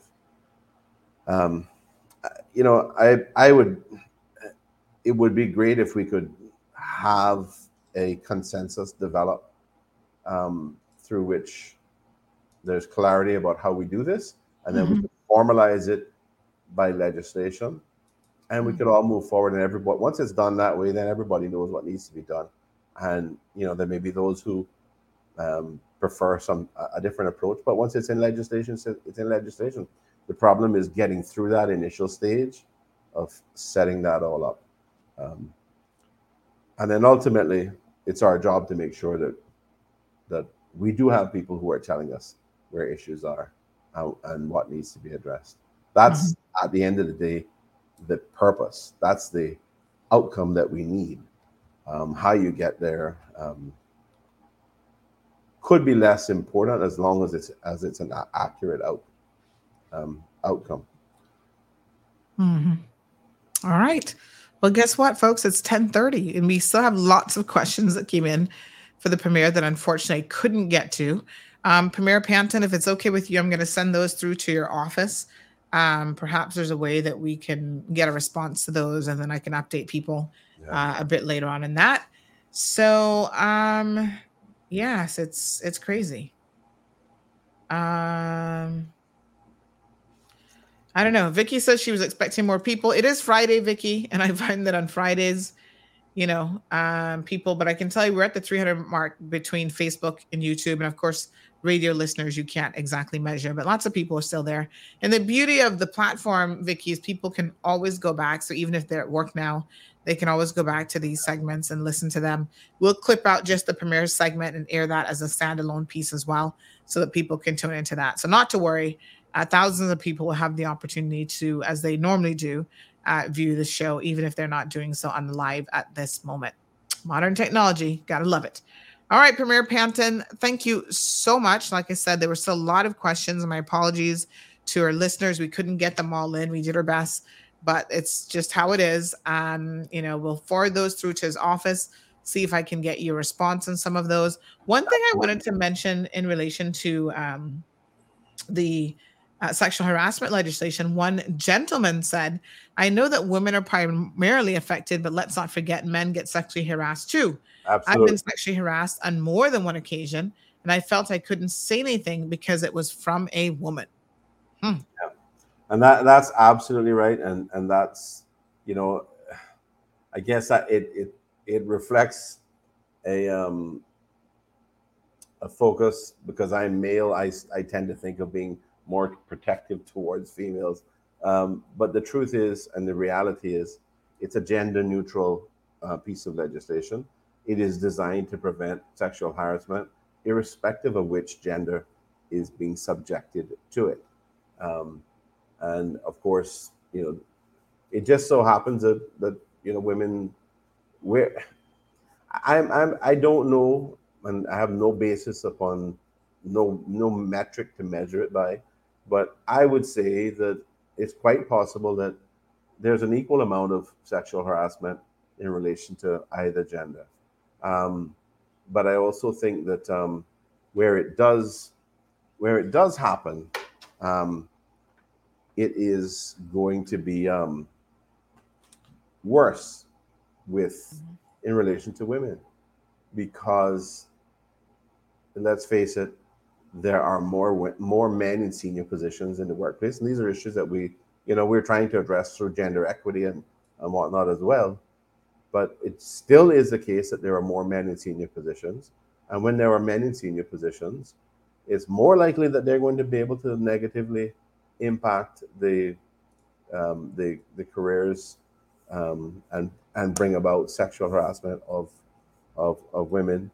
So it's just going to be the case that when it happens in relation to women, it's typically much worse than for men.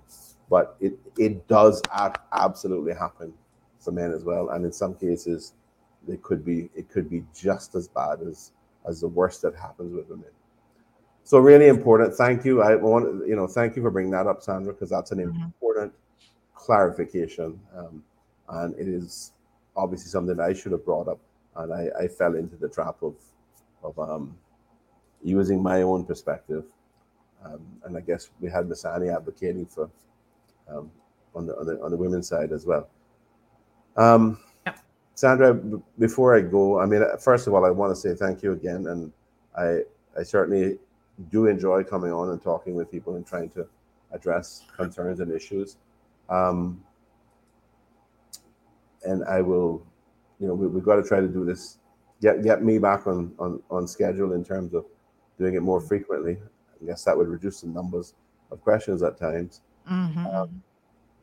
But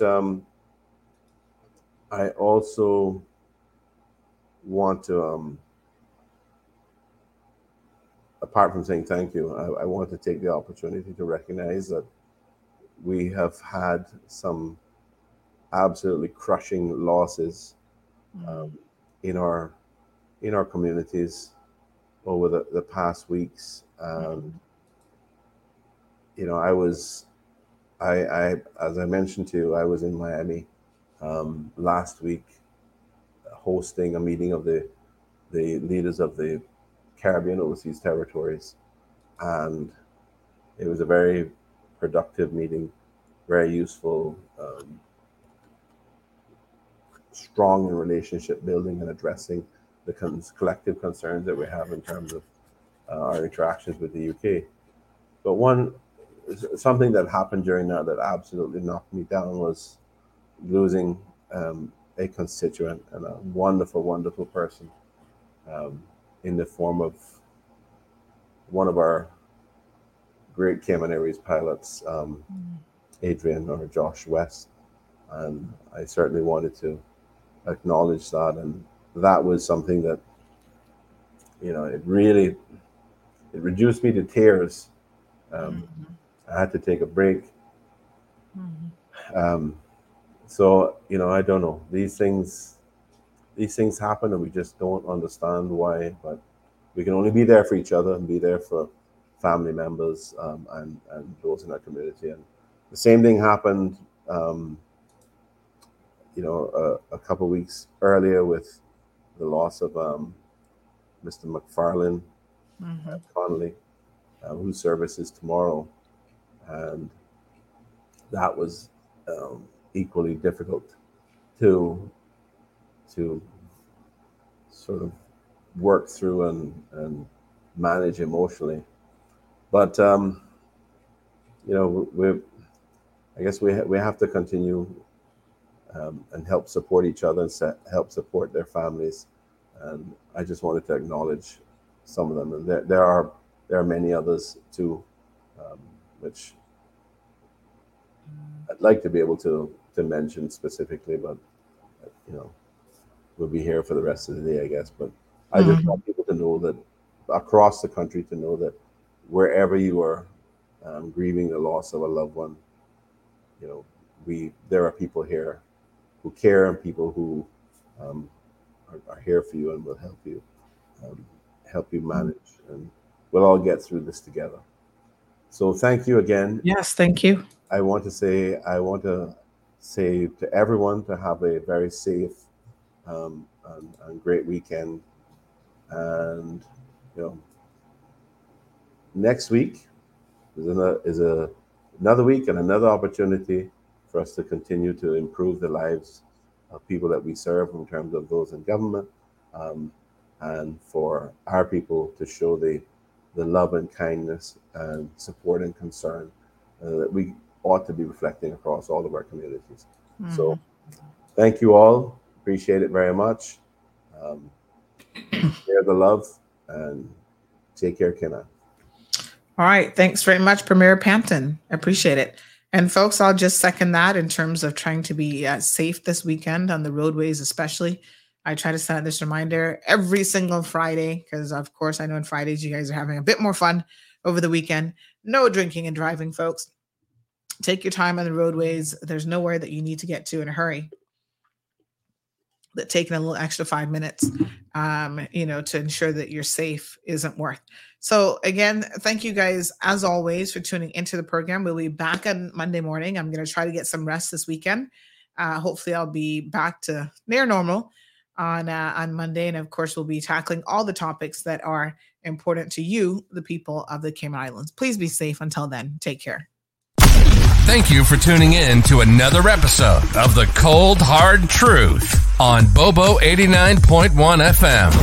Cayman's #1 talk show is live weekdays from 7:30 a.m. Never miss an episode again. Watch anytime on CMR's Facebook and YouTube channels for the latest show episodes. Don't forget to follow us online on our social media channels. And visit CaymanMarlRoad.com for all the latest news and community happenings.